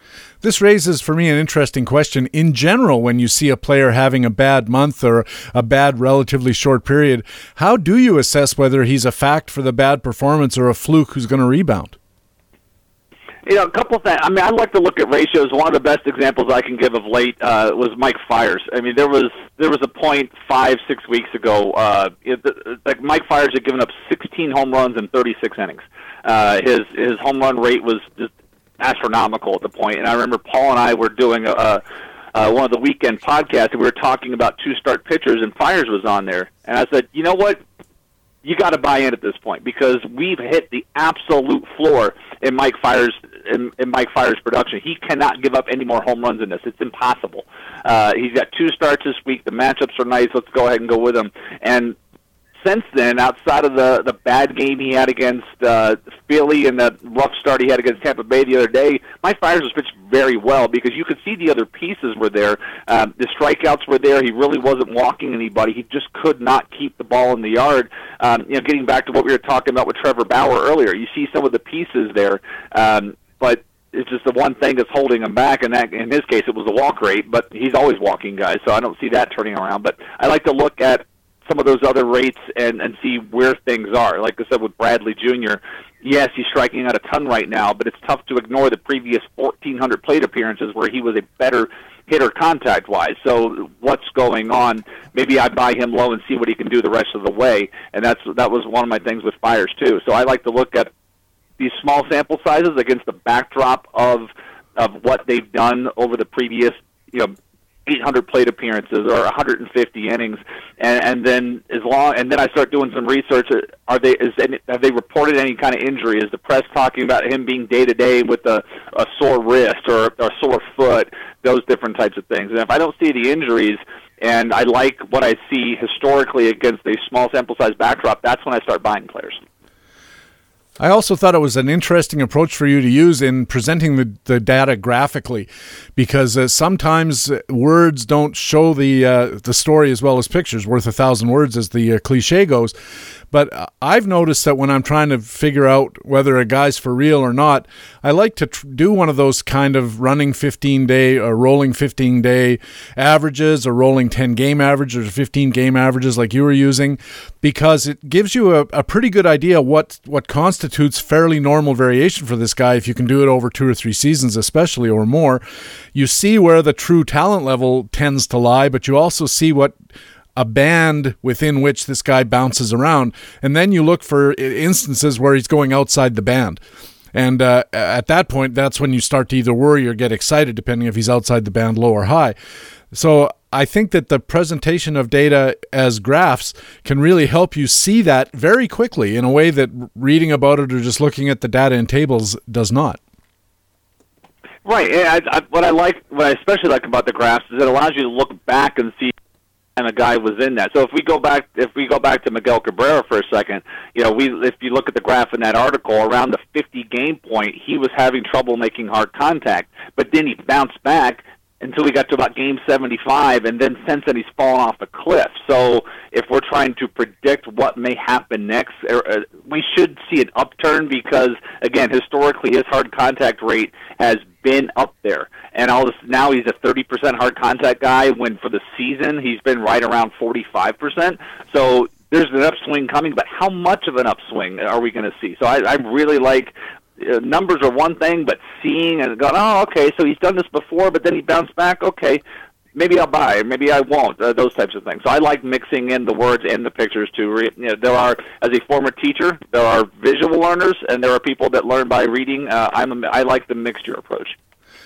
Yeah, I was a long time ago when I was working in the communications business. I had a manager, a supervisor, who said the same thing, that I didn't like PowerPoint presentations as a vehicle for conveying knowledge. I still don't.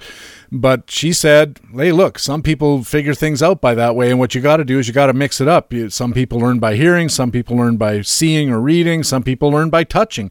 If there's a way you can figure out to show people by handling things, they learn it better than if you just tell it to them. And it's certainly an interesting thing for you as the consumer to figure out what is the best way for you to learn and understand things, and then seek out opportunities in that regard. You're listening to Baseball HQ Radio. Patrick Davitt with Jason Collette from RotoWire and the Process Report and the Sleeper and the Bust podcast. And Jason, you do write regularly for the Process Report, and for those who aren't familiar, it's a website blog devoted to the Rays.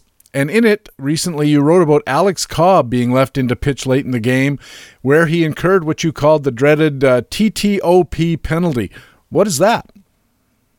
That's the times through the order penalty. As a Rays fan and an Alex Cobb owner in 2 fantasy leagues, it drove me nuts when the team left him in. I forgot exactly which game. It was a couple of weeks ago, but he was winning. They left him in, they extended his outing, and then it fell apart, and he did not get the win out of it. And I just get frustrated because TTOP is definitely a real thing. There's been research about it. Tom Tango's done research about it. A number of folks have written about it. And the funny thing was, there was even an article, David Laurel from Fangraphs had interviewed Kevin Cash at the winter meetings 2 years ago, and he was like, "Oh yeah, we definitely recognize times through the order penalty, because one of the criticisms of Kevin Cash in his rookie year was he was yanking pitchers out after 18 batters faced. If you own Nate Carnes in 2015, you're very familiar with this. You know, Carnes cruising along, you yank out, you're like, what the heck?" And then the bullpen was bad, and so they would blow the game, and Nate Carnes would have this great ERA and 5 wins because he wasn't staying in the game, and they were yanking him out after 18. But I think I was criticizing Cash earlier for his bullpen management. This was part of it. I think he leaves his starting pitchers in too long and leaves them exposed to this type of thing. And it's something we have to pay attention to, because it is a real thing. If you think through it logically, a pitcher has a number of pitches in their bag. The average starting pitcher is going to have 3 pitches, and sometimes they only use 2 of those pitches against one hand. So if we fastball, curveball, changeup. Some pitchers are reticent to use a changeup against same-handed hitters, so you don't see a lot of righty-on-righty changeups. So righty-on-righty is going to be fastball, breaking ball. Righty-on-lefty, fastball, changeup. Sometimes they'll just spot the curveball, but for the most part, they're 2-pitch pitchers to each side.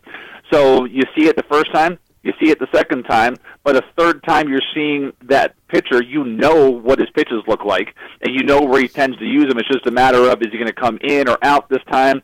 And heaven forbid if that pitcher's left in a 4th time to see that batter, because then you're very comfortable with it. So logically, the more looks you're going to get at somebody, the better chance you have. And the numbers play out for that factor, and sometimes managers ignore that, and that's where you see a lot of these starting pitchers where your guys in there, throwing 5 innings, 2 hits, 1 run, 7 strikeouts, and they'll finish the game with 6 2/3, 4 runs, 8 strikeouts, and something that start all fell apart at the back end. When I read the article, I was really intrigued by this. I had heard it, and of course, when I read stuff like that, like you, I immediately go to a data source and start looking into it. And I amassed all the pitchers who have, I think, minimum 15 batters faced on a 4th time through the order, and it's pretty rare, actually. There's only 22 of them, I think, who had 15 or more, and the top guy was Michael Fulmer, who had 34, which is not a lot of hitters, and of course, then you run into the sample size issue again. But I was really struck by how many really good pitchers have a really pretty severe time through the order penalty. And I'll give you one example.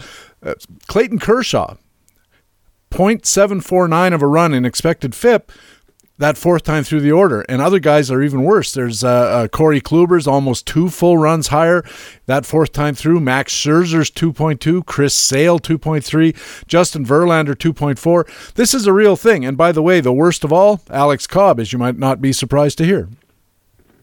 Oh, if we look at it by weighted on base average, Chris Archer's another fine example of this. First time through the order, 247 weighted on base average.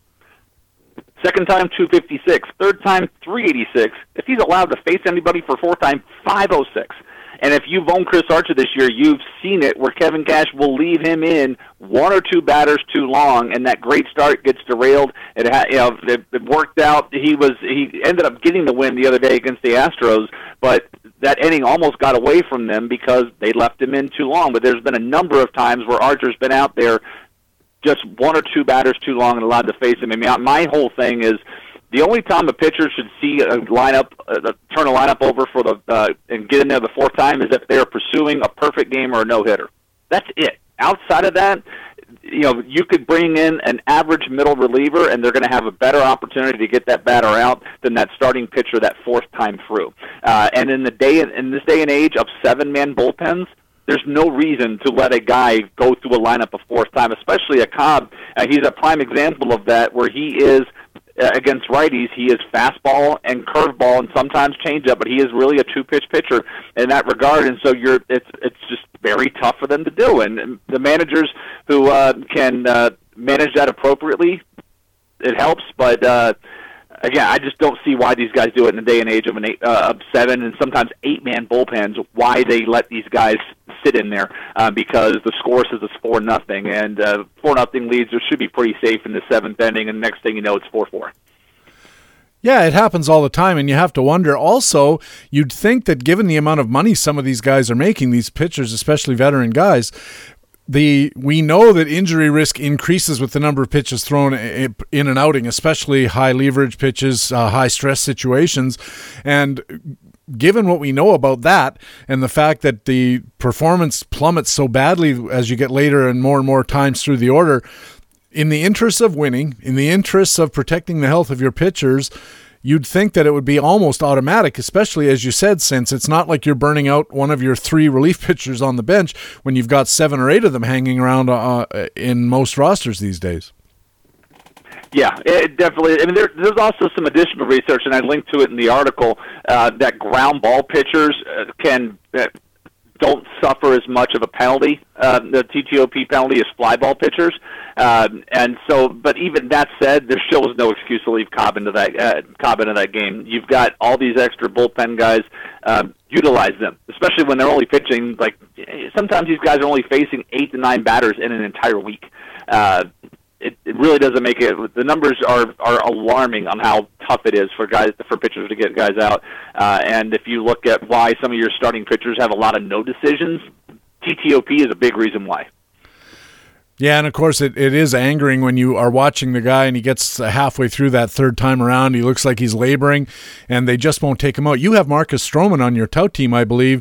I watch a lot of Toronto games because they're a nearby team. My wife's a fan, and you watch Stroman go out there, and of course the guys in the broadcast booth. Oh, he's so gritty. Oh, he wants to pitch all the way to the end. Oh, he's 110 pitches, but that's okay because Marcus is a tough little guy. And the fact is, Marcus Stroman in the third and fourth times through is not a good pitcher.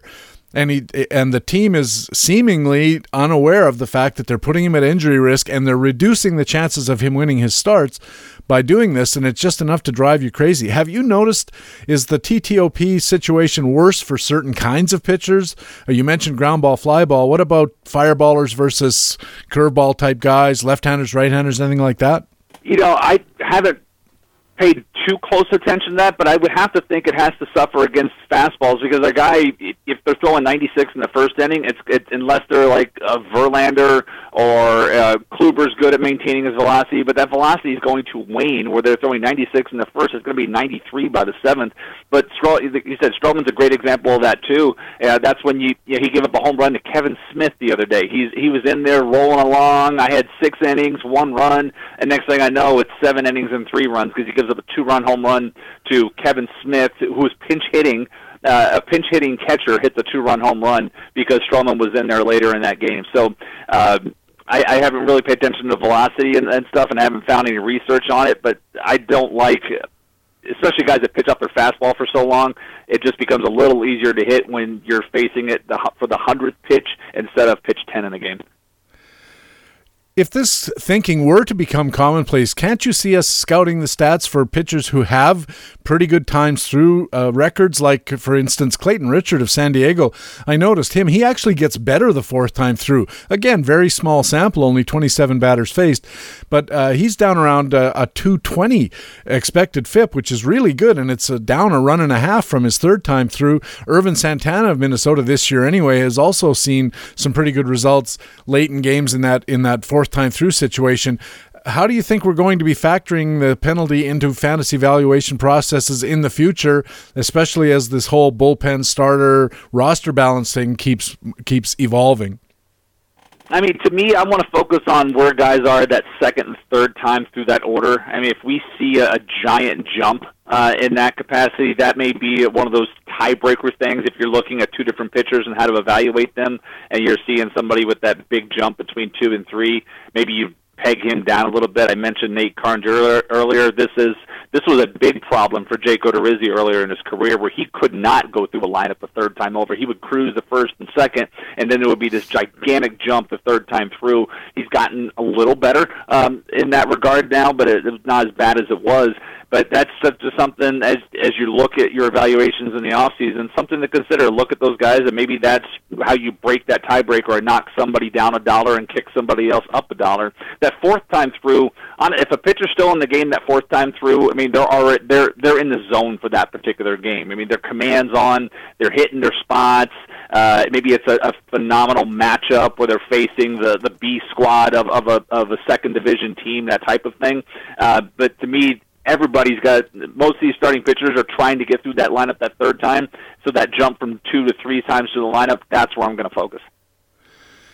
Yeah, I don't know. Every time I see other than your Clayton Kershaw, Corey Kluber types, and even they suffer, as I mentioned, with this fourth time through situation. But whenever I see any pitcher, especially a guy who's on my fantasy roster, and they leave him in there for that very late game, he's going to try to get the complete game, I just sit there with my hands over my eyes, peeking out like a kid looking at a horror movie, because I'm just waiting for something bad to happen, because so often something bad does happen. And maybe that's what do they call it, the availability heuristic, that whenever we're asked, what do you think of this situation, you always think of the worst thing that happens because it sticks in your mind.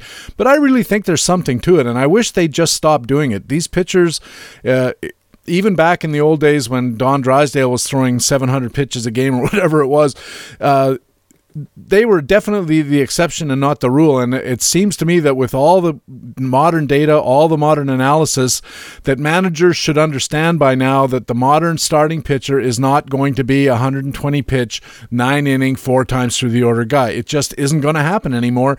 And they would be better off, for the pitcher's health, as I said, for the team's winning percentages, to just say, okay, we're saying 7 innings tops, maybe 6. Indeed. I mean, I saw something the other day, yesterday. I don't remember the exact numbers, but somebody said of the top 45 starting pitchers that were drafted by NFBC, something like 26 of them have spent time on the disabled list. I'm sorry, it was 15 of the top 48 pitchers have spent time on the disabled list this year, and so you look at it, and maybe that's a sign of using them too early in the season.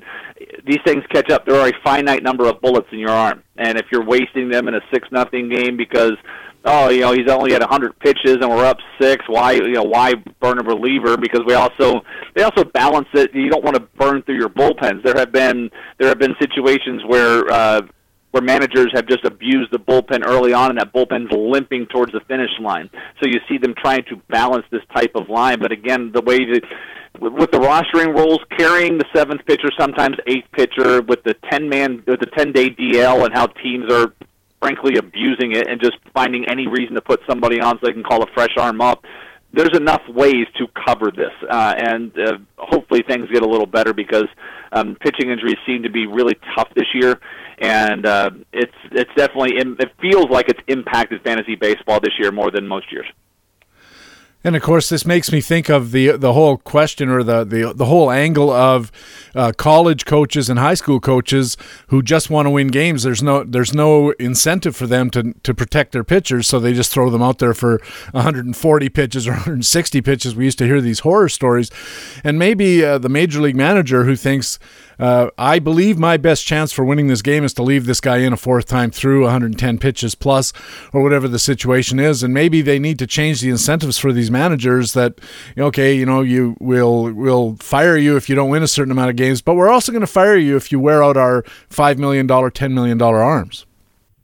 Yeah, maybe find some bonus plan and say you can get a $100,000 bonus if our starting pitchers pitch under a certain amount. I mean, sometimes you will see that teams will say, I want 1,000 innings out of my starting pitchers. I'm like, okay, that's, if all 5 guys stay healthy, that's all 5 guys getting 200 innings pitched. Do you really want your 5th starter getting 200 innings? He's a 5th starter for a reason.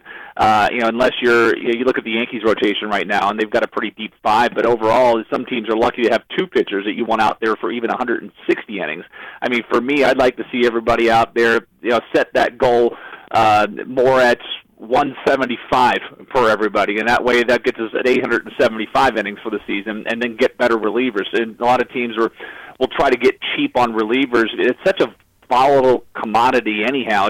From one season to the next, guys can be great. I mean, Toronto, Jason Grilli, for the last few years has been a great reliever, and this year he's been terrible. I mean, all of a sudden these guys go from wow to ugh really quickly, and it's just a matter of finding which guys will balance out. But keep those guys churning, especially down in the farm system. If you've got a guy that shows the arm but is struggling with a third pitch or struggling with command, convert him to relief, get him ready, bring him up to the major leagues, and get him some exposure. But we've got to find some kind of happier medium on these guys.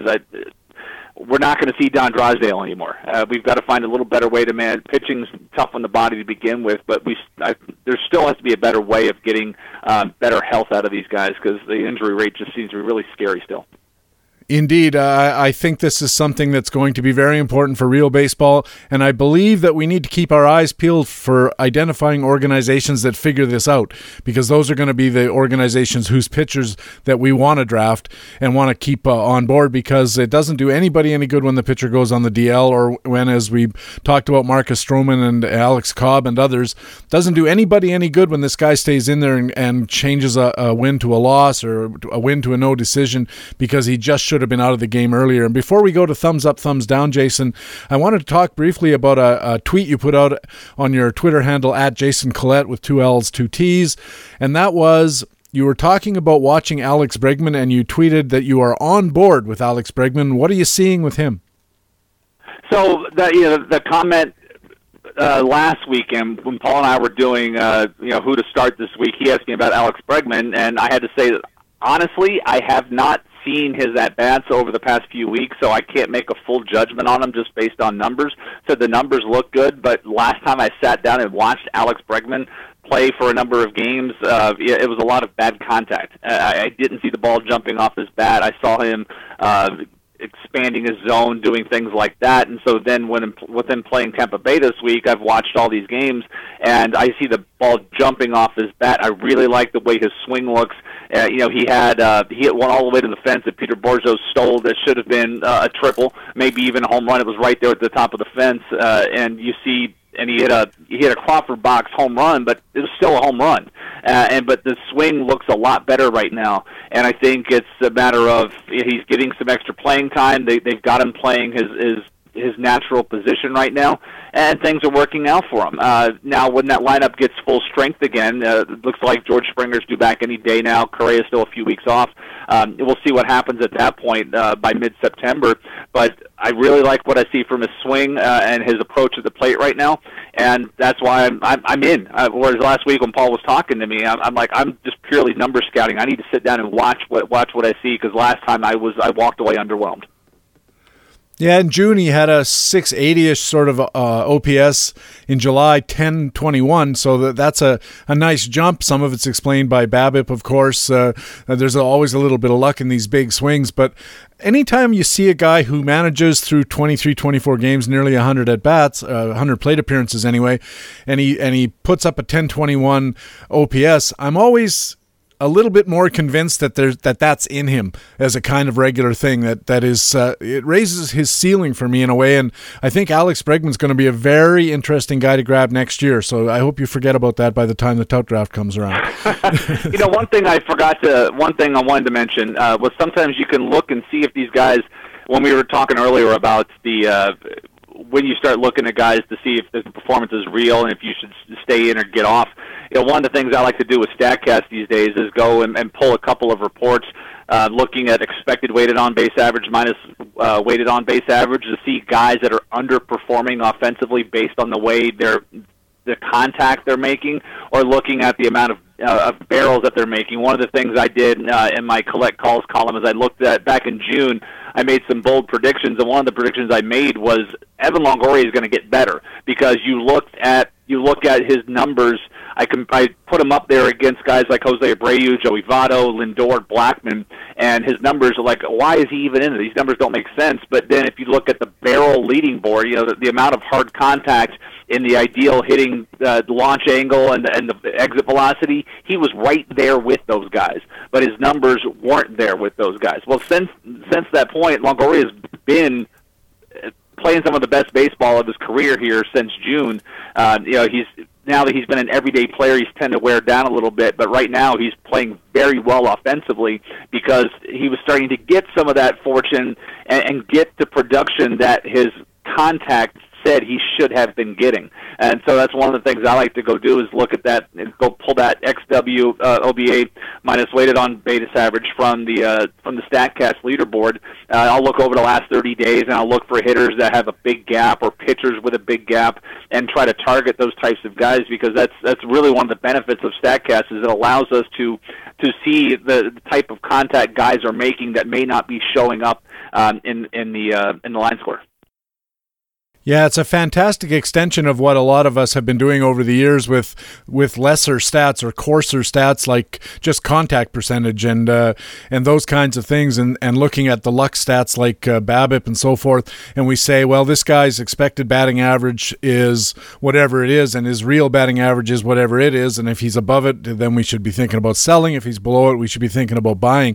But those are pretty, as I said, those are pretty coarse stats. And when we get down to where we're looking at exit velocities, we're looking at barrels, we're looking at trajectories, and even just line drives versus pop-ups and those kind of things, we're getting a much better fundamental understanding of what a guy should be doing based on those very core performance metrics.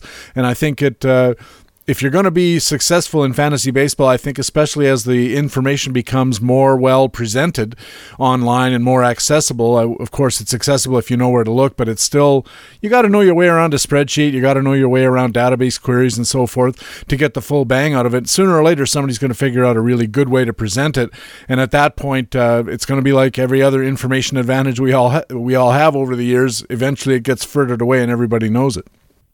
Indeed.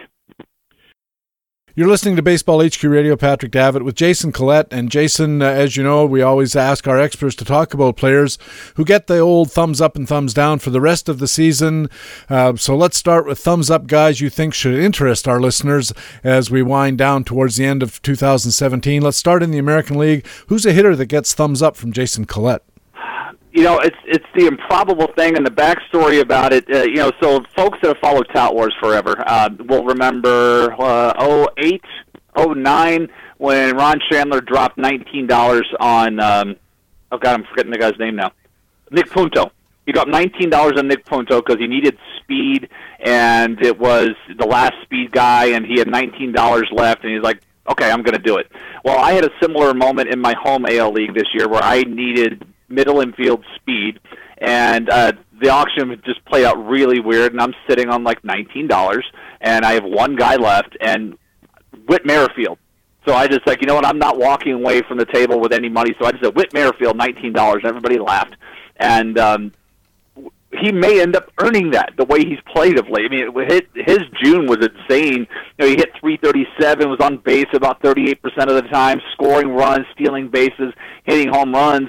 It's rather improbable because you watched Whit Merrifield last year. He looked like just one of these org guys that, okay, he's going to come up, slap it around, become a fan favorite because he runs around fast and that type of thing.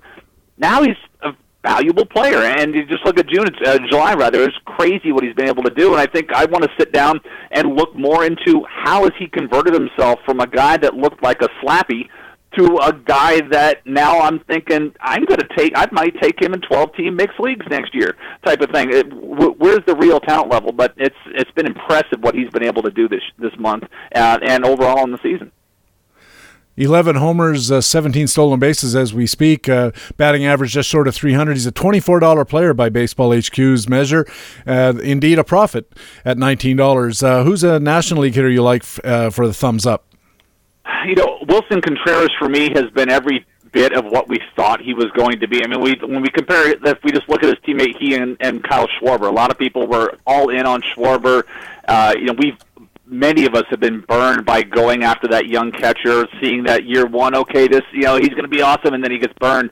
But Contreras has been even better than he was last year. I mean, he had 2 more home runs yesterday. He's 18 home runs on the season, 508 slug, 276 batting average, 347 on base. It's working out well for him, and I've been very impressed with what he's been able to do in his sophomore season, where a lot of guys in his shoes have taken that step back. He's taken it forward. And we talk about whether a player is exceeding expectations, and really Wilson Contreras isn't. His year-to-date value, $18 at Baseball HQ. We're projecting $19 the rest of the way, so whatever he's doing, he's full value for it. Over to the pitcher's mound in the American League. Who's a pitcher that gets Jason Collette's thumbs up? For that guy, it's going to be the guy that I picked to win the Cy Young for the AL, and that was James Paxton. If he had not missed that bit of time for injury, it would have been very interesting to see how Sale, Kluber, and Paxton would have gone up against one another in the final vote for Cy Young right now. I'd say it's Kluber's going to win that, but Paxton's been unbelievable here. Last 30 days, 5-0. He's won all 5 of his starts, 1.36 ERA. He's been just a pleasure to watch pitch, just coming and striking out bunches of guys, not walking anybody. It's what we kind of saw towards the back half of last year, which is why I was so excited about him coming into this year. And, again, he's just on a roll right now. James Paxton, a $24 player at Baseball HQ, projected for $23 the rest of the way. So again, full value for the performance year to date. And how about a National League pitcher that gets the thumbs up? Aaron Nola for me. I mean, right now, of late, the overall numbers in the season may not be there, but of late, just watching him pitch, these 2-2, 191 ERA over his last 30. But what really stood out to me was when he took on the Astros the other day and just shut the lineup down. And that's really tough to do. Yes, I know it's a reduced lineup with no Springer or no Correa, but to shut those guys out the way he did, his curveball's looking so good. It's one of the few things that we've done right in Labors. We traded. Paul and I traded Ken Giles to Pothoser for Aaron Nola, and I think Nola's allowed 2 earned runs since we acquired him. So that's worked out really well for us in that regard. But Nola is really taking a step forward here in the middle part of the season, and it's just been fun to watch pitch. He has indeed. Aaron Nola has been terrific the last 31 days. Something like a 191 ERA, something like that, 109 whip. He's a terrific young pitcher. And, of course, we were all pretty high on him coming into the year, and then he kind of disappointed, and a lot of people maybe jumped in when they should have on Aaron Nola earlier this year, and good for you if you did. Jason Collette's thumbs up players: Whit Merrifield of Kansas City, Wilson Contreras of the Cubs, James Paxton of Seattle, Aaron Nola of Philadelphia. Let's move over to the thumbs down players, Jason, guys about whom you think listeners should be cautious for the rest of the year, and let's start with an American League hitter. Who gets your thumbs down? Matt Holliday gets my thumbs down, and this hurts because I thought he was going to be in for a good season in that heavy Yankees lineup. He should be able to fall into a lot of RBI opportunities, and he is aging rapidly before our eyes right now. I mean, here in the second half, he's a .143 hitter with a .208 slug. When he comes up, I have a lot of Yankee friends, and they just you could hear the collective groan when Holliday plate. It's just really crazy to see how badly he is performing in that lineup. But he's going to keep getting chances because it's not like they have too many other guys that can pop in there. But he's just not doing anything right now, and it's sad because that's one of the things he's been able to do is maybe the home runs weren't going to be there, but he could make the contact. And all he's got to do is just put the ball in play to drive in these runs, hit the singles and doubles. But right now he's having trouble getting out of the infield. In the National League, how about a thumbs down hitter? That's going to go to Jed Jerko. The Jerk store looks like it's closing up. He has really been struggling of late. $172, and just not. I think he's had 3 home runs since the middle of June. Whereas early on, it looked like he was going to pick up where he had left off. But the numbers, he's hitting for better batting average, but the power has really come down, and we drafted him for power, not for batting average. And how about an American League pitcher thumbs down? I mentioned him earlier, and that's going to be Blake Snell. To me, it's when you imagine having 93 to 96 on your fastball and not being willing to use it. And for him, what's killing him, and just go watch any of his outings, is he won't pitch inside. I mean, you have that kind of fastball, and you're only throwing it to the outer half of the plate. I mean, Joe Madden, when I used to work down in Tampa Bay and go and do the pregame scrum and the postgame thing, one of the big things he liked to talk about was, baseball's hard. You can't cover both parts of the plate. You can cover in, you can cover out, you can cover up or down, but you can't cover only your Tony Gwynns and Ted Williams types. They can do all that. But for the most part, hitters have to choose which half of the plate they're going to cover. But in Blake Snell's case, if he won't pitch inside, and all he's going to do is pitch to the outside with his fastball and then try to come inside with a breaking ball, or maybe every now and then with a fastball that misses its location and runs in, he's doing the hitters a favor. All they got to do is they're like, okay, the pitcher's going to be away for the most part. All I got to do is guess up or down, and that's what gets him into trouble because a lot of the times when he's missing in the zone, he's missing out of the zone, so people are taking those pitches, and then they're fouling off the pitches on the outer half, and then when he makes a mistake inside, those are the ones that they're hitting. And he hasn't changed his approach all year, and it's just as a fan, it's frustrating to watch. As an owner, it's frustrating to watch, and just as a fan of pitching, it's frustrating to watch a guy with his abilities underutilize them.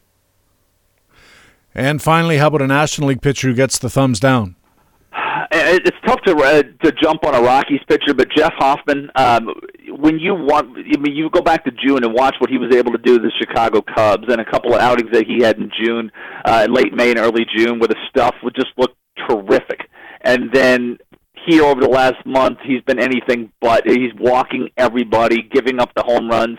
Jeff Hoffman has got the stuff to be a successful fantasy pitcher. I firmly believe he could be a 15-team mixed league pitcher next year. Right now, that's just not happening. He's just pitching terrible baseball right now, and it's a shame because when he's on his game and the stuff is good, it's very good. But of late, it has been rather awful. Yeah, I think you need to strike out more guys than he strikes out to be successful, especially in Colorado. I know it's tough to get strikeouts in Colorado. They say, I don't know if it's been proved, that the thickness of the air affects the amount of break you get on pitches, the movement you get on pitches. All I know is that Jeff Hoffman this year, I thought he was going to do better than minus $1, which is where he's at, but according to BaseballHQ. So Jason Collette's thumbs down players: Matt Holliday of the Yankees, Jed Jorko of St. Louis, Blake Snell of Tampa, Jeff Hoffman of Colorado. Jason, tell us where listeners can get more from Jason Collette. Sure. So there's the Collect Calls column at RotoWire that runs once a week. Usually he's up by Monday morning, depending on my work travel schedule. And then on Saturdays, Paul Sporer and I record the Sleeper in the Bust weekend edition, where we talk about two-start pitchers and different guys that are hot or cold and what you should do with them. And then on Twitter, at Jason Collette, that you mentioned earlier, there's two L's, there's two T's, but there's also that silent E at the end because the guy without the E is a independent musician in Canada, and he sings, I don't, and I'm sure he gives rather awful fantasy advice, so you may not want to ask him for that. All right, Jason, thanks very much for doing this. It was on real short notice, and I do appreciate you taking the time. Got up real early in the morning and talk baseball. What else could be better than getting up early in the morning and talking about baseball, I guess. Thanks so much for helping me. Hey, no problem. Thank you. Jason Collette writes for RotoWire and appears at the Sleeper in the Bus podcast, as well as blogging at The Process Report. When we come back, our Baseball HQ commentaries. Stay with us on Baseball HQ Radio. I would imagine a lot of guys up here talk about their fathers because there's something about a dad for a son that plays baseball. You brought me to love this game of baseball, to go out and every single day for us to try and get better. You used to say that you gave me your right arm throwing me batting practice all the time, and you did. But more importantly, you taught me how to be a man. Showed me respect, how to have respect, to walk through this life as a man. And, that's something that I'm very proud of, and I try and use that with my kids, too. You are just a wonderful father, and I'm so happy that you're here for this day for me. I know it means a lot to you, and we're in this together, my friend. My last teammate I want to talk about, obviously, is Craig Biggio. We've been known to be together. You always Craig Biggio and Bagwell, Biggio and Bagwell, Bagwell, Biggio, whatever you want to say it. But now we're here, we'll always be here in in the Hall of Fame together. I can't thank you enough for just giving me inspiration to how to play every single day and post and go out there and give everything you can. And Craig and I just wanted to win, and we wanted to win one way, and that was the right way. And I hope that's what we did. My earlier childhood memory involved baseball. My entire life has been about baseball. When teacher asked us what we want to be when we grew up, my answer was always the same: play baseball. And I was able to play at the highest level for 21 years, and my dream has become a reality. Growing up in Puerto Rico, there was no greater joy to watching the game of the week. My favorite team was the Cincinnati Reds because the catcher was my hero, and the hero is here today with me, the great Johnny Bench. First time that I caught Nolan Ryan in 91, we sit down in the coach's room, and the one thing that he told me was, "Kid, you don't have to do too much."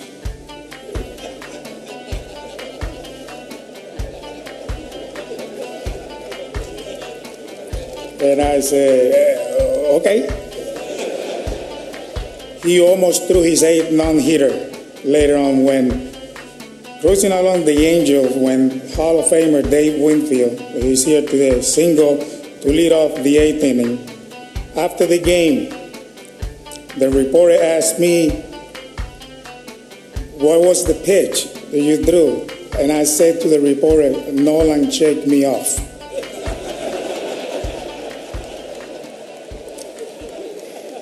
Sorry, Nolan. Jeff Bagwell and Ivan Rodriguez on Sunday at the Hall of Fame, and congratulations once again from Baseball HQ Radio and the entire HQ team to those two Hall of Famers and Tim Raines, this year's player inductees into the Baseball Hall of Fame.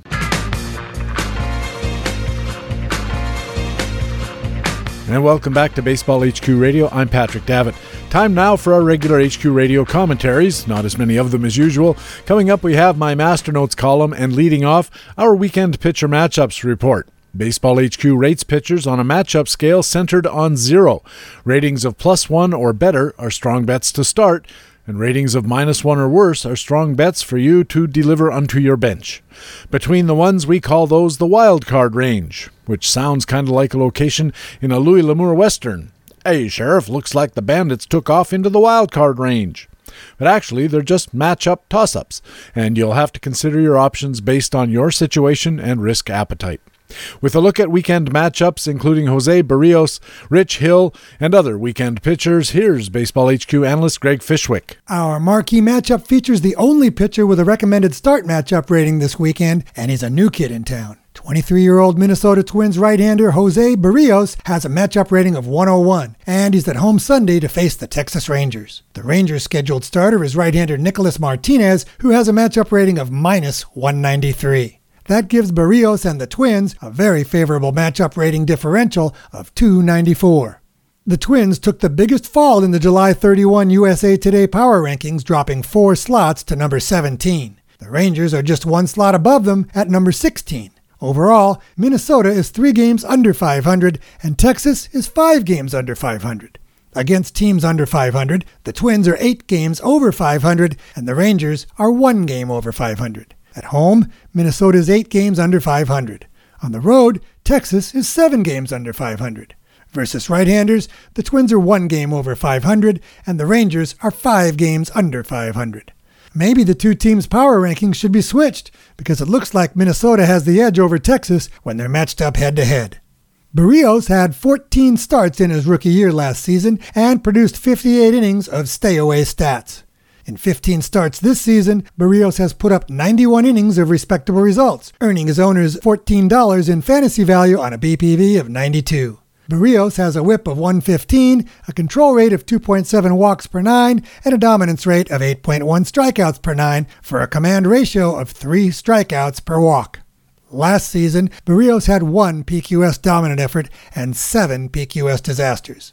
This year, he has 6 PQS dominant outings and 5 PQS disasters.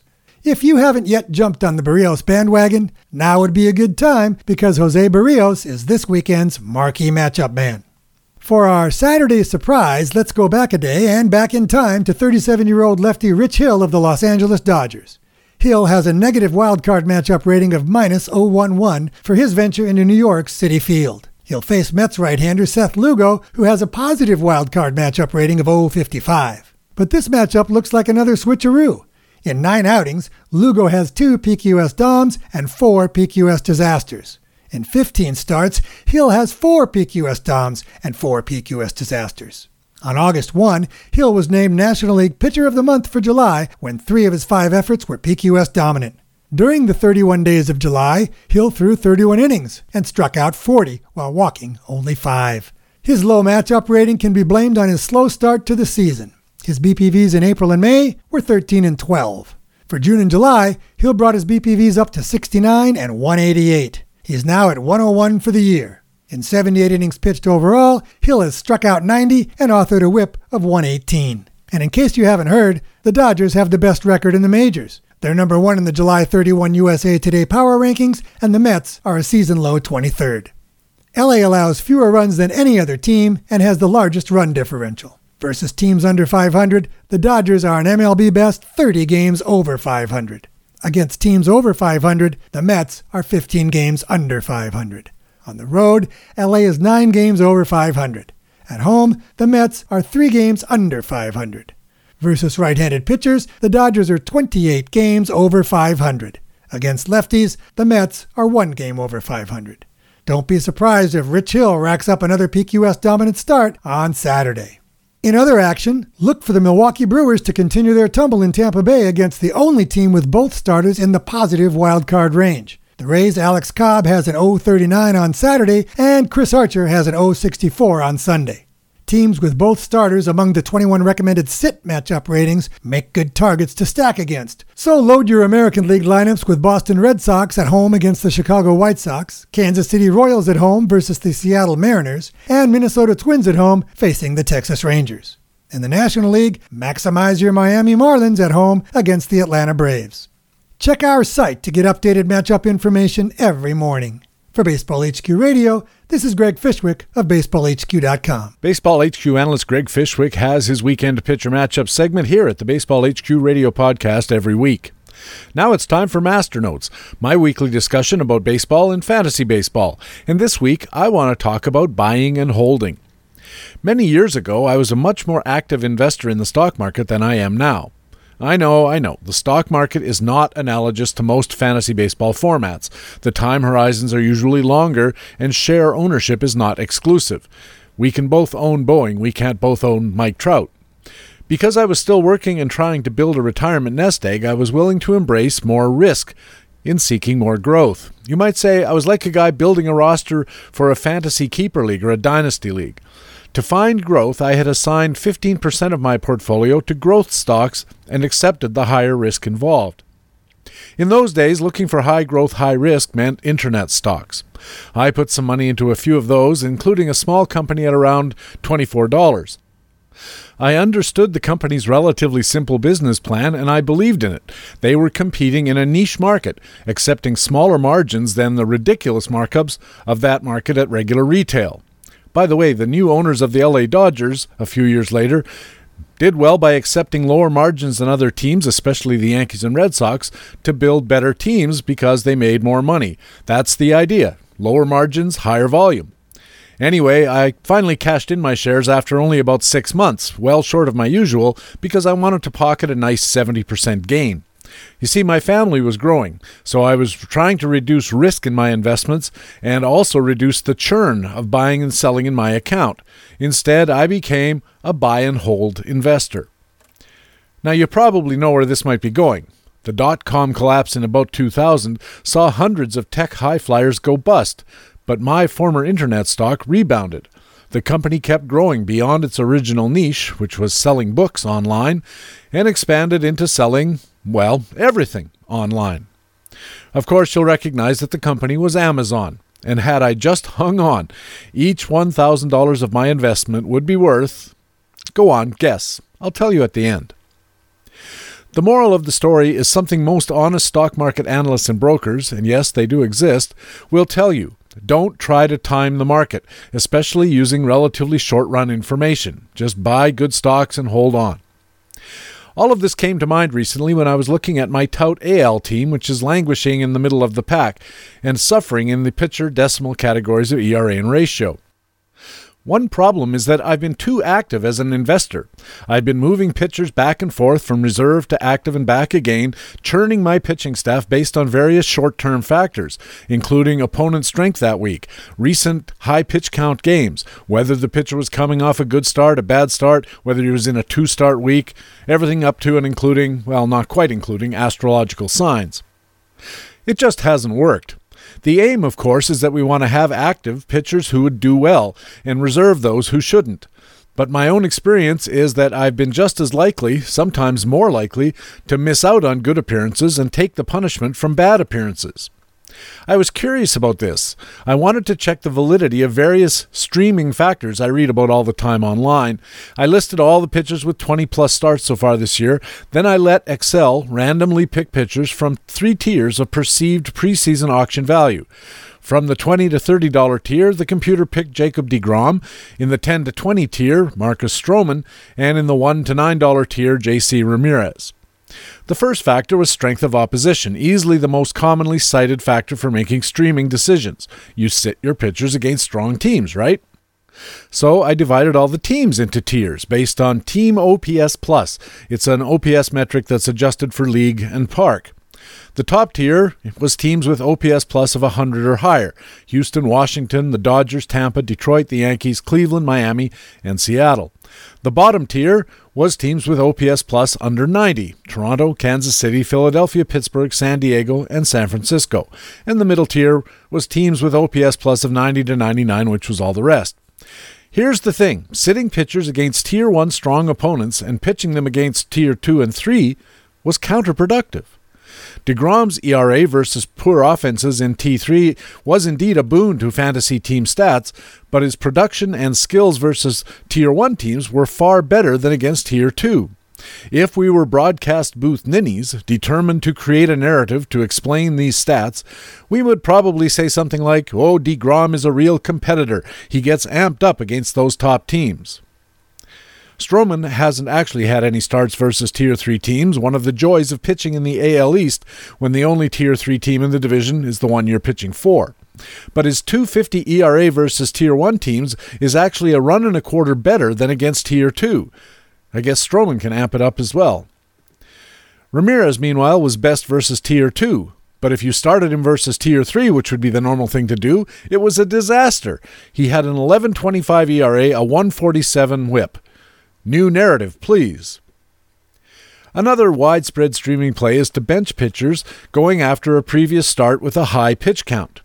For high pitch count, I used any start in which a pitcher threw more than 5 pitchers above his overall median pitch count. This streaming tactic worked well with DeGrom, who had a 6.0 163 line in his 4 post-high pitch count starts, compared with a 272 ERA 105 ratio in games not after high workload starts. DeGrom's poor performance carried into strikeouts, which were down 2 strikeouts per 9. His walks were up 2 walks per 9, and his command was down to 1.8 instead of 3.8 in games where he was coming off of non-high pitch count. It was a different story for Stroman and Ramirez, though. Stroman's whip in post-high pitch count starts was no different from others, but his ERA was actually a run and a half lower when he came off a big workload, and his control was a walk and a half better. Ramirez showed much the same pattern. The whips were similar, but his ERA was much lower in those post-high pitch count starts. But Ramirez's skills were noticeably worse in those latter games. His dominance was down 2.7, his control up 2.5, and his command fell all the way to an egregious 1.1 level. Finally, I checked some other tactics I've read about for streaming, and they all showed no patterns for these 3 pitchers at least. Sit a guy after a bad outing, start a guy after a good outing, turn it around, start him when his astrological sign is rising in Cassiopeia with the moon ascendant. None of it seemed to matter. And for those who always start pitchers going twice in a week, you might as well keep doing it. Without getting into the details, skills for all 3 pitchers were almost exactly the same in 2 start weeks as they were in the season as a whole. So, at least you're going to get more strikeouts because they tend to pitch more innings. But the wins, they stayed random. Percentages in 2 start weeks were better for Ramirez, about the same for Stroman, and significantly worse for DeGrom on the wins front. Now remember, these are only 3 pitchers and only around 20 starts and barely 500 batters apiece. A small sample for each of them, in other words, but isn't streaming pitchers. especially good ones, making a play based on very small samples. You bench a guy after one high workload start? That's a small sample. BaseballHQ.com has run analysis showing that high pitch count starts do not predict poor follow-up performance. In fact, it's quite the opposite. Maybe there's more research work to be done here. Where's that Costco bill again? For right now, absent any proof to the contrary, I'm going to go with the Warren Buffett strategy. Buy good stocks and hold on to them. In other words, start good pitchers and start them all the time. Inherently good pitchers will tend to pitch well, and they should be started every time unless we hear actual news, like a sore arm, maybe a pitcher going on short rest, something like that. And meanwhile, poor pitchers, well, they'll pitch poorly. There will be some occasions when these truisms will not bear out, but it seems like a mug's game to try to time those occurrences based on external factors, which do seem pretty random to me and therefore unpredictable. Oh, that Amazon investment, I'm sure you're curious. As of this podcast, each $1,000 invested in those Amazon shares back when would be worth a cool $480,000 today. That's a 480-fold increase per $1,000. And I would be writing this on a Mediterranean beach, not in a Waterloo, Ontario basement. For Baseball HQ Radio, I'm Patrick Davitt, Master Notes columnist at BaseballHQ.com. You can get Master Notes delivered to your email inbox every Friday in the weekly free Fantasy Friday e-newsletter. Just go to BaseballHQ.com and sign up. Of course, we also have Master Notes here at Baseball HQ Radio every week. And that's Baseball HQ Radio for Friday, August the 4th. Thanks very much for taking the time to download and listen to show number 31 of the 2017 Fantasy Baseball season. I also want to thank our guest for this Friday edition of the show, Jason Collette from RotoWire, The Process Report, and the Sleeper and the Bust podcast. Jason is an excellent baseball analyst and a terrific guest here on the show. I also want to thank our regular commentators from BaseballHQ.com, the best fantasy baseball website in the business. Our Market Watch commentators were Harold Nichols and Jock Thompson, and our pitcher matchups analyst was Greg Fishwick. I'm Patrick Davitt, your Master Notes commentator and the host of Baseball HQ Radio. I hope to see you on the BaseballHQ.com subscriber forums. And remember, you can stay in contact with Baseball HQ on Facebook and on our Twitter feed at BaseballHQ. You can also subscribe to my personal Twitter feed at Patrick Davitt. And please send us a message on our email address, bhqradio, all one word, at gmail.com, where you'll always be the first to know when a new podcast is available. More importantly, please tell your friends about Baseball HQ Radio and take a second to go to iTunes and add to our 4.8 star rating. It really does help us keep the podcast going. Thanks again for listening. Congratulations again to Tim Raines, Jeff Bagwell, Ivan Rodriguez, and Adrian Beltre. We'll be back again next Friday with another edition of the podcast with fantasy baseball intelligence for winners. It is Baseball HQ Radio. So long.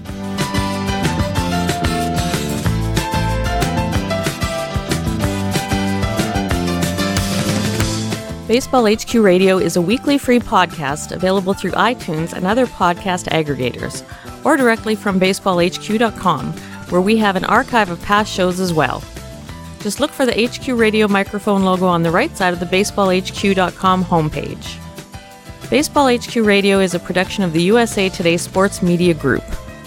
The opinions expressed on Baseball HQ Radio are those of the individual speaking and not necessarily those of the USA Today Sports Media Group. The program is produced and edited by Patrick Davitt.